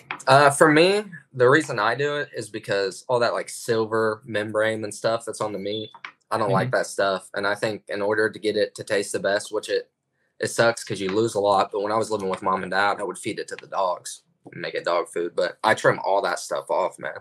So I can cut it the way I want to, grind up what I want to grind up. Got a dehydrator, and I don't have to spend another $100. So that stuff puts some hair on your chest. You got to eat that silver skin. Ew. If you're not chewing for 8 minutes, you're not doing good. There's a lot of stories around here. Like if you take them to the processor, like I don't You know don't how get you'd the really same be deer able to back. know or whatever. Yeah, you don't get the same deer back. So Yeah. like that's why I don't do it. It's 'cause- Hey, sometimes that works in my favor because I'll drop off like a little doe or something and I get 3 bags and I'm like, okay, and I just hightail it out of there. Yeah. I'm like, all right, don't know how you did this, but God bless.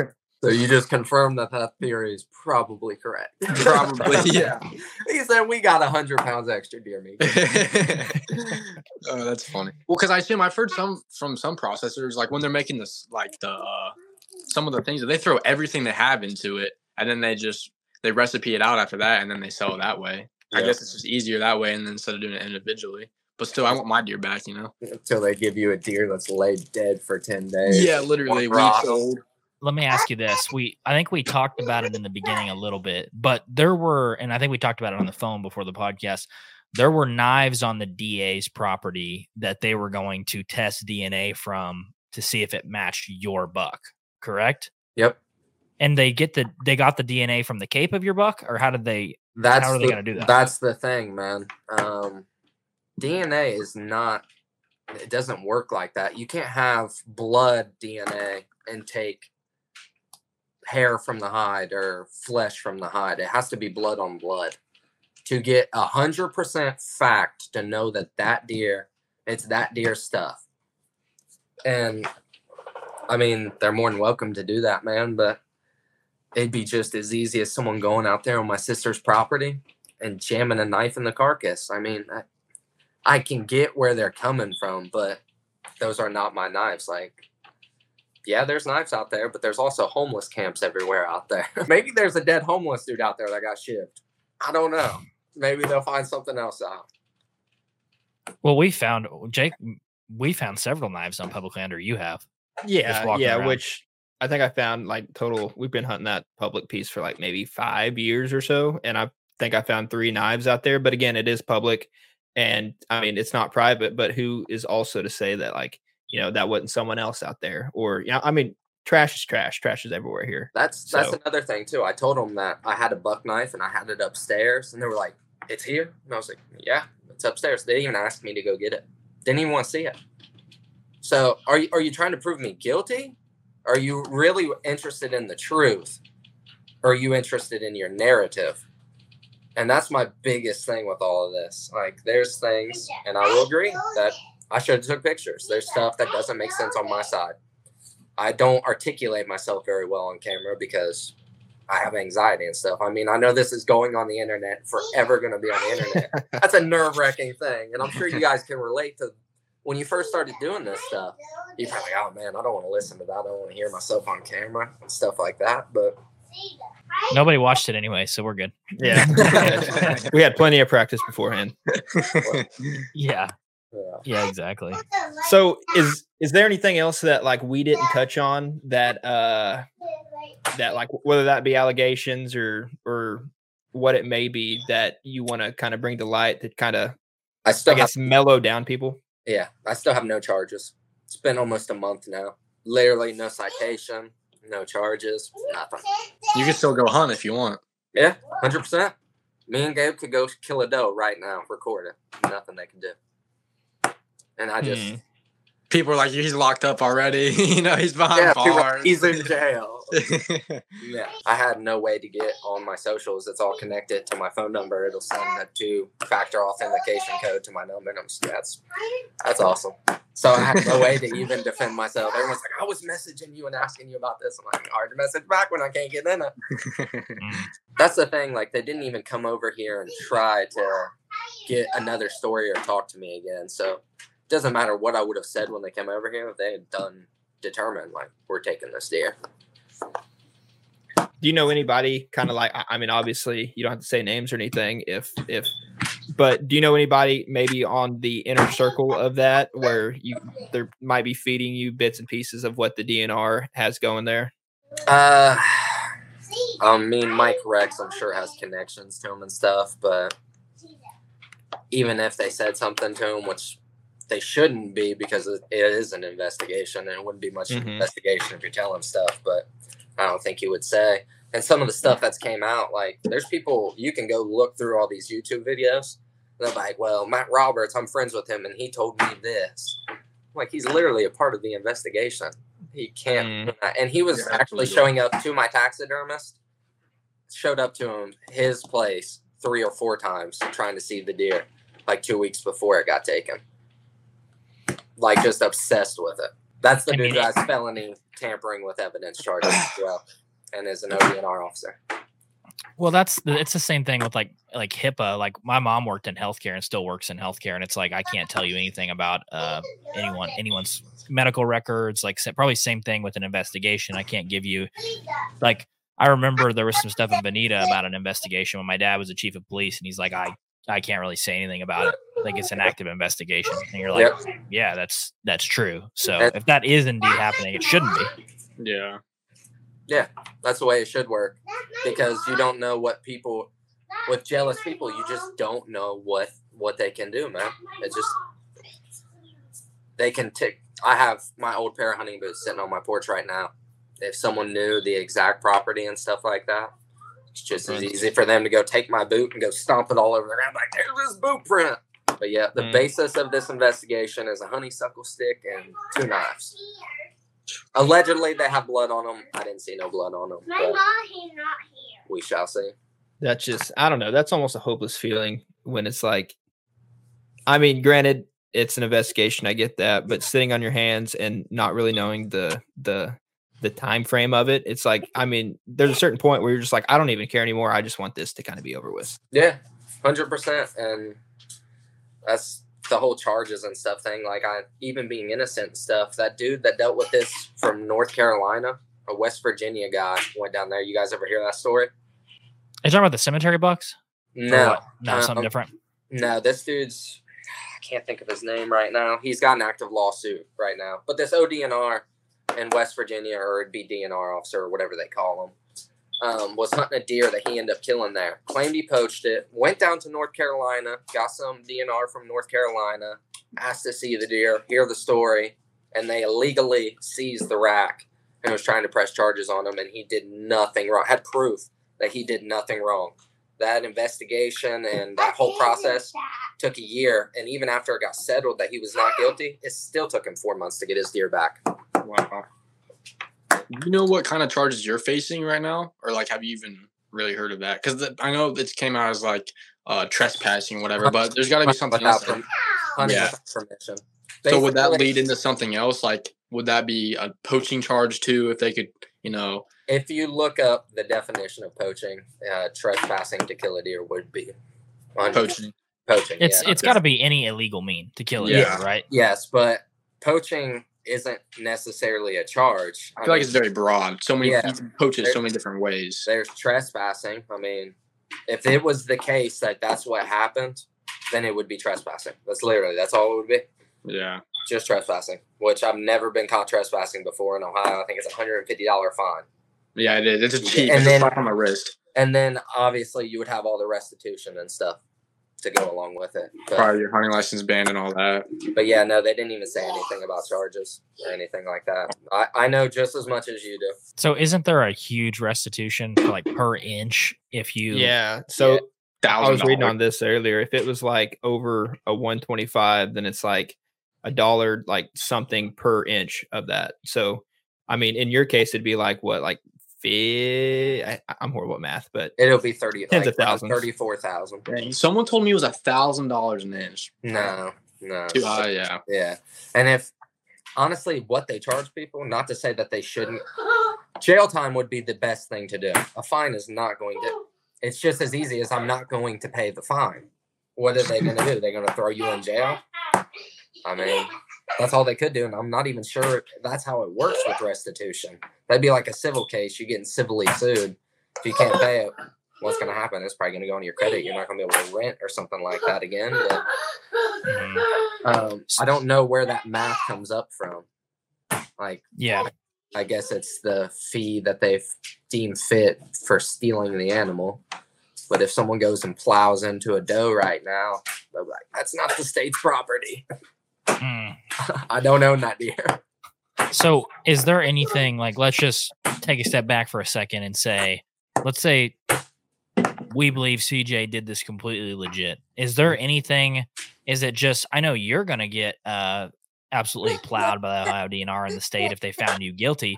Is there anything you can do on the under end of this, or is it just the resolution of this is you leave me alone and I get my deer back? If it comes out that they did all this illegally and wrongfully, I 100% could sue the state of Ohio. And the dude in North Carolina that's pursuing these charges for suing them and all the bullshit they put him through, he's going for $2.5 million. But I'll be honest with you, man. I don't care about that money. Don't get me wrong. Money is nice. I could send my kids to college and stuff like that. But there's so much. I would rather have my pride, my name, and my respect. Money is something that you cannot take with you. Yeah, it's nice to have, but it don't make you no better than any other person. And it don't fix the damage that has been done. No apology, no amount of money. It's more than it's already been done. To me, there's nothing that you can do to fix it. So your ideal outcome is get your buck back and go along your way. Just leave it. Honestly, you wouldn't try to enter it into the Boone and Crockett or anything like that? I mean, because I understand what you just said, like it ain't about that, but also you got to think from the deer's perspective. Like that deer grew that, and it. I mean, to me, it deserves that record. To me, records are for the deer too. It's not for you, 100%. Anyways. Yeah, that's why they have gross and net. I mean, gross is for the hunter, nets for the books. I'll put it to you this way: say I go get a panel scored by Boone and Crockett, and they come back that they scored it a mainframe 8-pointer. And it's 172 inches because I believe it would be somewhere in the 170s range. And that's what it would get scored as a 4x4. People are going to be like, it's a 172-inch deer. Like, why are you blowing this out of proportion? Do you think that's fair to that deer? I mean, it's got the same inside spread as the Milo Hansen deer. It has 50 inches of mass and 32-inch main beams. But you're going to say it's a 170-inch deer. And I get, if it goes on the good side, that would be 100%. I would want that for that deer. It deserves to sit up there. But is it fair for them to subjectively be like, this deer isn't that? Like, y'all are tripping over nothing. It's 170-inch 4x4. That's kind of a shot. If I get the deer back and everything goes right, it is the new world record for crossbow. Oh, it would be with a crossbow? For BTR, wow. Yeah. Wow. It beat it by like 40 inches. What is the archery record? Because Milo's wasn't an archery kill, right? He shot on a deer drive. I'm pretty sure. I don't even know. Was it that like Illinois deer or something like that? I was like, had that huge club coming off the side of him or whatever like that a couple years ago. I'm thinking I know which one you're talking about. The non-typical that was. You're thinking typical. Oh, I don't know. Yeah, typical. I think it's like somewhere in the low twos, like 202, 201. 204. The Mel Johnson buck is the world record. So your buck could possibly be the world record archery buck if they consider it a crossbow archery. I don't know how it works. They don't. No, they don't. No. Okay. Interesting. So that if that was shot with a vertical bow, it'd literally be the archery world record. Yeah. I could have thrown a spear at him and killed him. How close he was. No wonder you don't need binos. Yeah. You're within 7 yards. My tree. You wouldn't need binos to see that thing. No. Dude, I had a rangefinder in my front pocket right here. Didn't even pull it out. I don't typically use my rangefinder too either. Because if he's under 20 yards from me, I just use my 20-yard pin. And you can normally tell if a deer's under 20 yards or not. Like, it's close. Speaking of the 7-yard ordeal, did we touch on the shot placement yet? I forget. The shot angle. No, angle. No. I think that would be good to kind of clear up as well. Yeah. So, like, the hunter guys, they said, and they were speculating. They never said for sure. But Jeremy said that I think he's seen it locked down on a doe. First off, there's way too many security cameras on those businesses and way too many houses. If the DA's brother lives right there, you think he's not going to see someone stop, and you would have to shoot it at night. There's definitely no way you're shooting it in the middle of the day right down the road from literally a school. Going to see a spotlight, and you're never going to get that shot placement. I hit him literally probably 2-3 inches left leg, and it came out, where it literally came out maybe 2 inches above that. So there's no way. And the pictures I shared with you guys. Okay, so he was quartered to you a little bit, and you hit him back. It wasn't even so much he was quartered to me. It was the first place that I seen that I could make the best shot. So if I'm sitting there and he's on a clock, he was at my like 4:30-ish, maybe 5 o'clock. So he was broadside, but he was kind of back to my right a little. I gotcha. Yeah. And like the pictures of him broadside laying dead that I'm holding him in the my sister's property. You can't even see the broadhead hole. The only one you can see it in is the one where I'm holding them. Yeah, and that's because of the shot angle. There's no way you're getting that angle. And I had someone comment back to me. They're like, you could have been on top of a hill. I was like, what's that? Yeah. I'd had to shoot him out of a helicopter, like a levitate. Who am I? And if I shot it off the road, hell, I'd have to be driving the Gravedigger. I'd have to have a monster truck. I'll actually play devil's advocate here, because they said if I was to do this and he did kill it on here, this is how I would get in there. They said they would go through the dump, through the city land to get back there.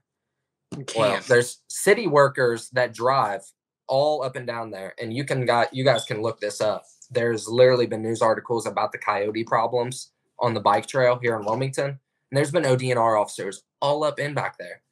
And there is no way you're walking with a crossbow in camo and hunting stuff down that bike trail or anywhere near there, and someone not being like, I'm calling the cops on this guy. Like, it just doesn't make sense. It's not plausible. Literally, it's just not.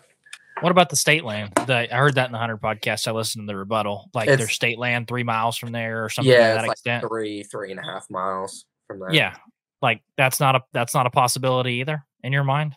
What do you mean? They were saying the Hunter. They were saying if they would have shot him, that they would have took him there, right, and staged the scene. Yeah, or it could have been shot from there. But if you were gonna do that wouldn't make much sense either, because you got to think. I've been on state before. You guys have been on state before. That's not a very big piece of state property. I guarantee you, me and Gabe could walk back there tomorrow, and we will find tree stands 30 yards apart from each other. Like, I have a video of a guy hunting 30 yards from the road. I can just vouch on this. I'll send it to you after this, Christian. There's literally a guy in orange 30 yards up the road hunting. If they were criminals and they did that, there's some dumbass criminals that just don't make sense. There's just too much. It just don't make sense. But I don't know. I just think there would be pictures that would prove me being guilty if what they say is true. Whether it be from Lucas, whether it be from Larry's house cameras, whether it be from the cemetery cameras, church cameras, business cameras. Like, you're telling me you don't have anything like that, but you have 2 knives and a stick. So let's back out and say Rick Johnson from Clinton County kills a 244-inch buck with his crossbow off the road, and smoking gun location services know exactly where this guy did it. He obviously poached this deer. It's about as disrespectful as a thing as you can do to an animal, especially a deer that's evaded people that long or has grown a rack like that. It's so world class and such an anomaly. Dude, what is if Sasquatch? Yeah, if someone was to do that, what do you think they deserve? What do you think is a good punishment for someone if they were to do that?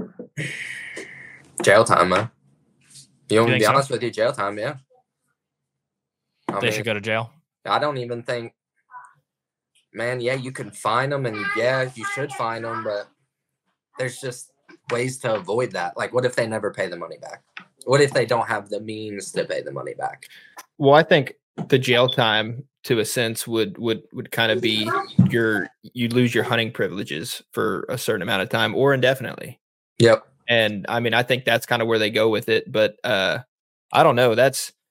It depends on the severity of it. I think in this case, it's about as severe as you can basically go. I mean, it's as rare an animal that exists. 100%. Yeah. There's people that have been caught shooting 50 different deer. I mean, confirmed, poached, shot off the side of the road with guns, get their hunting rights taken for 2 years. See, that's crazy. Well, let's be realistic. If someone goes and shoots a forkhorn and they get caught, or let's say they don't get caught, nobody's coming to look for them. Nobody gives a damn. No. Actually, to touch on that, Christian, real quick, there's a Clinton County cop here. He shot, I think it was a 10-point. And it was probably 130 inches. The landowners beside them seen him. It died on their property, 400 yards onto their property. He went, took a flashlight, grabbed it, drug it back on his property, checked it in, did everything legal and everything like that. They call ODNR. I think he had to pay a ticket. Got to keep the deer and everything. By law, technically, what they're supposed to do. Because if you kill this deer and it dies on the property, I don't care if you can reach over, grab its leg, and pull it onto your property. If you do not have that landowner's consent, you illegally transported the deer, yeah, or recovered it. Yeah. And they didn't do that to him, and because of the size of the deer. And that's my biggest thing. Like they say, it's about conservation. I'm not saying that ODNR and stuff like that don't have its place, but let's not be dumb to the sense that if this was true, how good does that make them look? And that's what they want to be. And it should be innocent until proven guilty, but they're not looking at it that way. They're trying to find every reason for me to be guilty, but not trying to find the reason not to be guilty. And I don't think that's fair to anybody in this world. No, and I'm not the judge, the jury, or the executioner. But if someone, like, let's say there was a smoking gun, and someone shot, let's say you did shoot that buck like that, I think the severity of the punishments would be about as severe as you can get for a wildlife violation. Yep. Jail time, I completely license, all that stuff. And if, like you said, if you didn't do that, it doesn't matter one bit to you. That's water off a turtle's back. But when you look at a deer like that, they're so rare and the specimen is so awesome that it's like you have to make an example of someone who shoots a buck like that. Yeah, it might as well be its own like category of species, and it's on like the extinction list. Like that's about, I think, the hunter guys said the perfect thing. They were like, it's like a prehistoric animal. It's like I'm looking at a deer that found when the dinosaurs were around. I mean, 235 and 6'8", 7'8", gross typical. That is unreal. If you see the video doesn't even look real of the deer. Like it looks like an AI generated video. It's unbelievable. His greatest spread, so that would be from outside to outside, is like 31 and 6/8 inches. It's literally, it's my whole arm. I couldn't walk through the door of my house. I can't let doors in our apartment. I can't hold him out like this and walk through. Crazy. Won't fit. That's crazy. Yeah. I mean, have you seen those mule deer videos where the muleys are like 30 inches wide and they have to go sideways? Go up under the thing and then pull their head out again. Mm-hmm. That's exactly how it would be. Big was his G2s? I have to ask that because those have to be unbelievable. His one G2 is actually pretty short.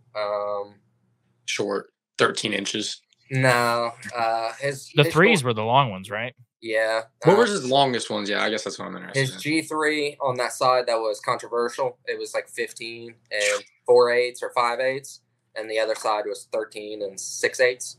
That's just crazy. And, I think he had his next ones were also over 10 inches. They were like 12 and 11. His G1, 2, I think it'd be his G4. It was like 6. Brow tines were like 6, which a lot of people don't know this. He had triple split brows. Really? I didn't know that.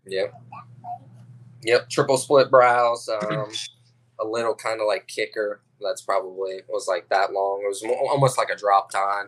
A little bit of trash around the bases. His bases. I thought it was cool. Yeah. He like spiraled down at his tips or whatever. That was really cool. They hooked down. Yeah. Paddle that was out sick. and then hook down. That was sick. Unique as can be. That's the thing. Like if people did have pictures of stuff of it in these places, there's no denying. There would be no denying that. Yeah, there's too many characteristics that stand out.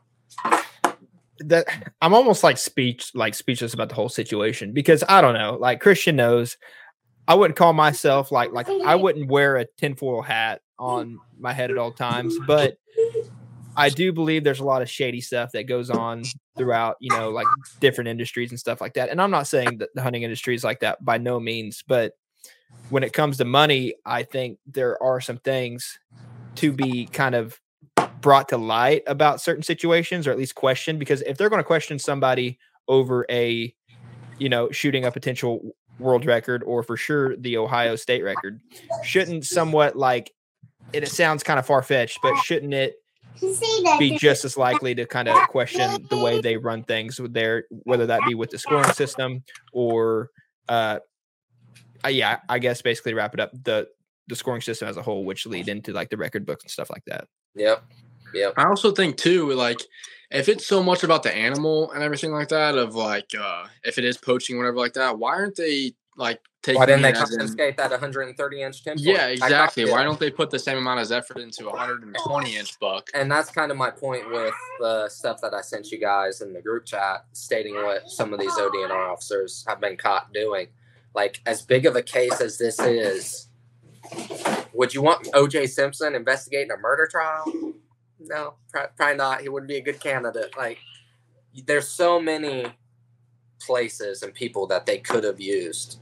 And it's weird that they picked the people that they picked it's without a doubt the biggest deer case in Ohio history, if not the biggest one in modern social media. Oh, for sure. And it will be. It is the most shock I've ever seen on viscerally looking at a picture of a deer and being like, what the is that? Me and Keith talked about it because I told him, he's like, what do you want for this deer? And I said, the legacy, man. I want him to be remembered because that's what an animal like that deserves, without a doubt.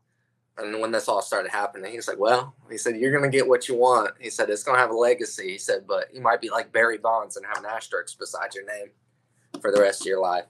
And like I told you, and like I've told other people that have put stuff out there in my defense, what if everyone is wrong? What if I am innocent? Then what? Makes an ass out of you and me. But assuming this. You know? I don't think it's fair at this point to say yes or no from the outside looking in. Yeah. And that was my biggest thing. And that's what I told you. And the fact that you were man enough to talk to me when I reached out to you, to take it down and be like, okay. And my biggest point in that, and like I told the Hunter guys, what if people that are watching this stuff is on my jury? Like, oh, I've seen all about this. Like, this dude did this, and they ignore all the facts completely. They're like, guilty. That's not fair to anyone. You wouldn't want that for your kids. You wouldn't want that for anybody. Your brothers, cousins, nothing like that. It's honestly not fair to me or my family, and more so my family than me. I give a shit less about me. But right, if I go out in Clinton County now and I have my kids, and some dude wants to be like, oh, poaching piece of shit. The type of man I am, I'm going to say something. I'm a loudmouth. I mean, I'm just not going to put up with it. And that's not fair to them. They didn't choose that. And hell, I didn't even choose it. Unfortunate. Well, man, I appreciate you telling your side of the story. Like I said, I think there's your story, DNR story, and the truth. And yours might be 99% of that. I have no idea. But as time goes, things will become like unveiled, and the truth will arise. Hopefully it's not like a Mitch Ron Paula situation where I don't know.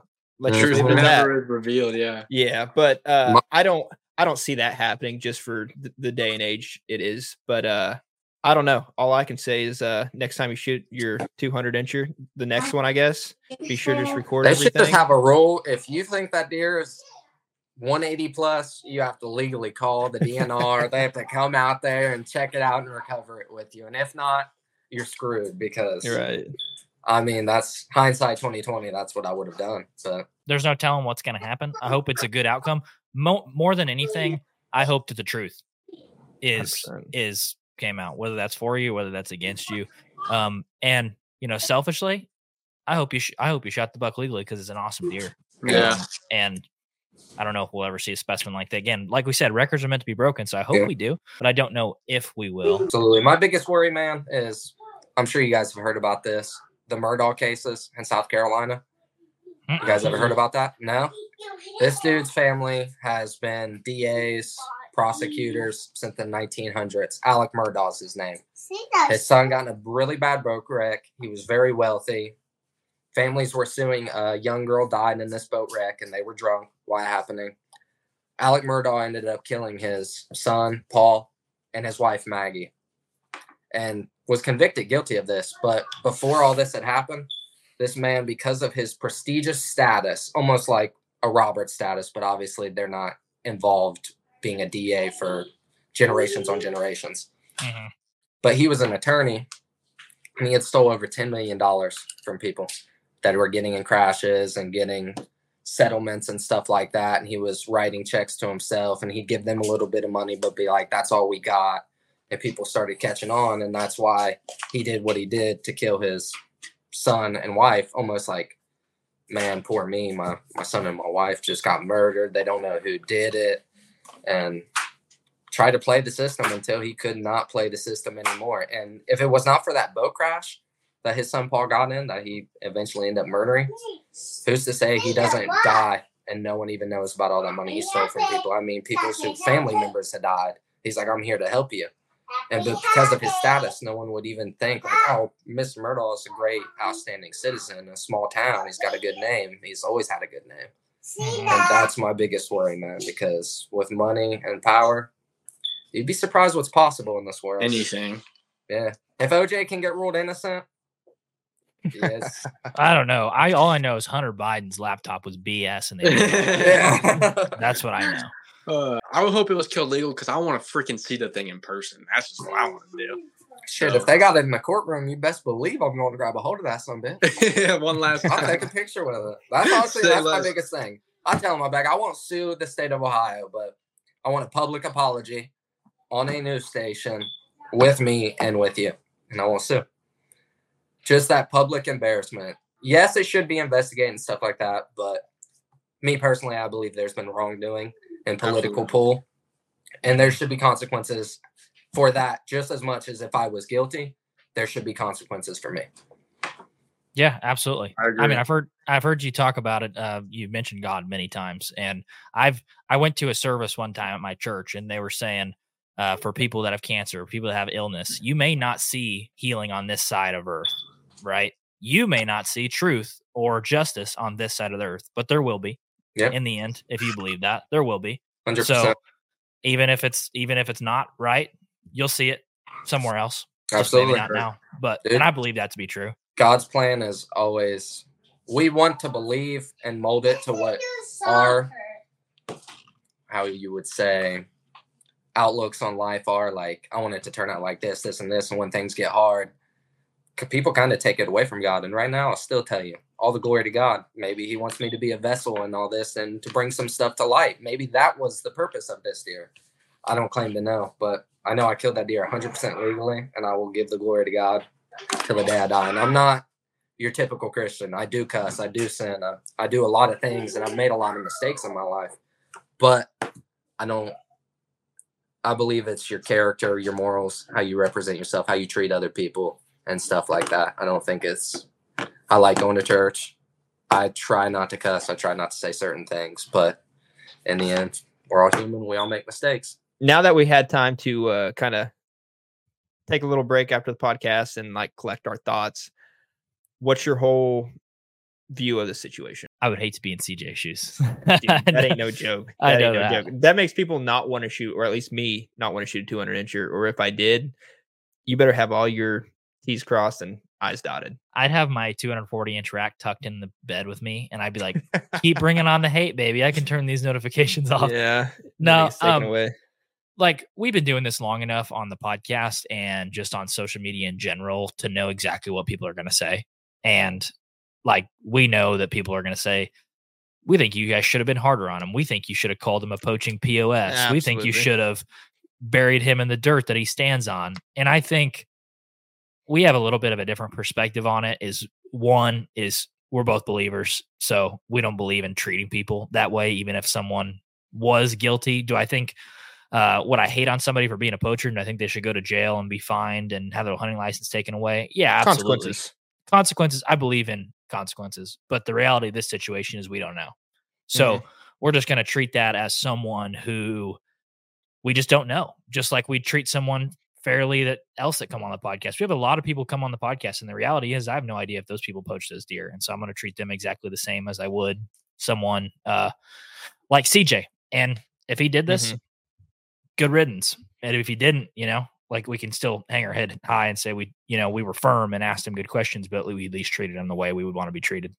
And you hit it perfectly. But I mean, yeah, just like we know there are going to be people that's like, oh, hey, he was a little iffy on this, kind of like the question I brought up earlier about, if you knew what you had at the time with that buck laying between the two ponds, like, and you knew what could potentially occur, how come you didn't take those precautions? But at the same time, like, I've never shot a 200-inch deer. You've never shot a 200-inch deer. There ain't no telling what this guy's thinking, in that moment. Like, I'm sure he got a little bit in awe.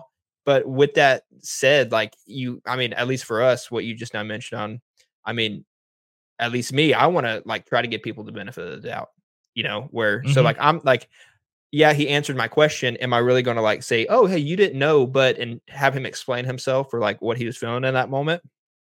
I mean, I don't think that's necessary. And I think that kind of could go on every question that like we tried to ask him. The first video that I made, I think, was super unfair in the way that like it was very accusatory and spoke in absolutes. And Right. so that's the last thing I wanted to do on the podcast. And that doesn't mean that it's like, hey, I'm going to apologize to you. I am going to apologize for the way I was, but I'm not going to treat you any less fair or treat you softly because I did something that was wrong. I'm still going to do what I think is right, which is ask you the questions that everyone wants to know. But I'm not going to be like, you're a toolbox. By the way, tell me about the property. Like, I'm not going to do it in that way. That's not any way to have a conversation. And if you ever have a conversation with something like that, I guarantee you're not going to have a 2-hour one like we just did. I think there's a way to ask somebody something and get an answer without being a toolbox, which is what we tried to do. And you really don't need to be, especially if we don't know what's going to like the outcome of this. What was your before and after thoughts? I guess I should say that's a better question. Beforehand, I was like, there's no way that I'm going to be convinced that this wasn't poached, because the evidence that I had heard was just very different than I think what actually transpired. Was kind of smoking gun. I'm like, there's no way. There's too many things that don't add up. You're not going to talk me out of this right now. I don't know. Like, there's things in both sides that just don't add up. You don't bring your phone. You don't take daytime pictures of it. That makes no sense to me. And then there's also stuff like the stuff he was saying with the Ohio DNR guys coming in and not taking the guy's cell phone that they were called out has there for the pictures of the buck for complaints or allegations or something. And again, they don't want to be like, they don't want to know that he's under investigation, but still at the same time, like, take a few pictures. If I had that situation and like, let's say I get stopped or something, or I have a fender bender, and if someone takes pictures, like that's not anything out of the normal. Like, that's his job. And like, you would think someone would be able to respect that in a way. I don't know. It just doesn't add up. And that's why I'm going to wait to see. Like, it's a total like wait and see situation. What do you think? Is it you in the same doesn't add up camp? But I don't know, yes or no. The thing about it is I learned a lot today through the phone call he had with us, and then the pictures and all that stuff, which I'm sure you're going to overlay on the post-production side of it. But there's a lot of new information that has been absorbed in my brain, and just knowing what I know from both sides of it, it's like, this just seems like a big O. I mean, it's just a merry-go-round, honestly. It's like, hopefully it's not like, we're going to figure it out. It ain't going to be like the Mitch Paula situation, because that's where my brain goes. Is like, hey, it's up there with the top dogs, it's competing. But I just feel like in today's age, like, I don't think the people would allow that. I don't think people are going to take that. They're going to want to know poacher or not. Mm-hmm. And I think we'll get there. If not through, I think you could get there through purely social pressure, like on people wanting to know. So I guess we'll see. Only time will tell. But I think there's a right and a wrong way to ask somebody a question, whether they're guilty or not. And I hope we did that justice today. So that's where I'd probably leave it. That we'll catch you guys in the next one. Hope you enjoyed the episode. Make sure to subscribe. Jesus loves you. Bye.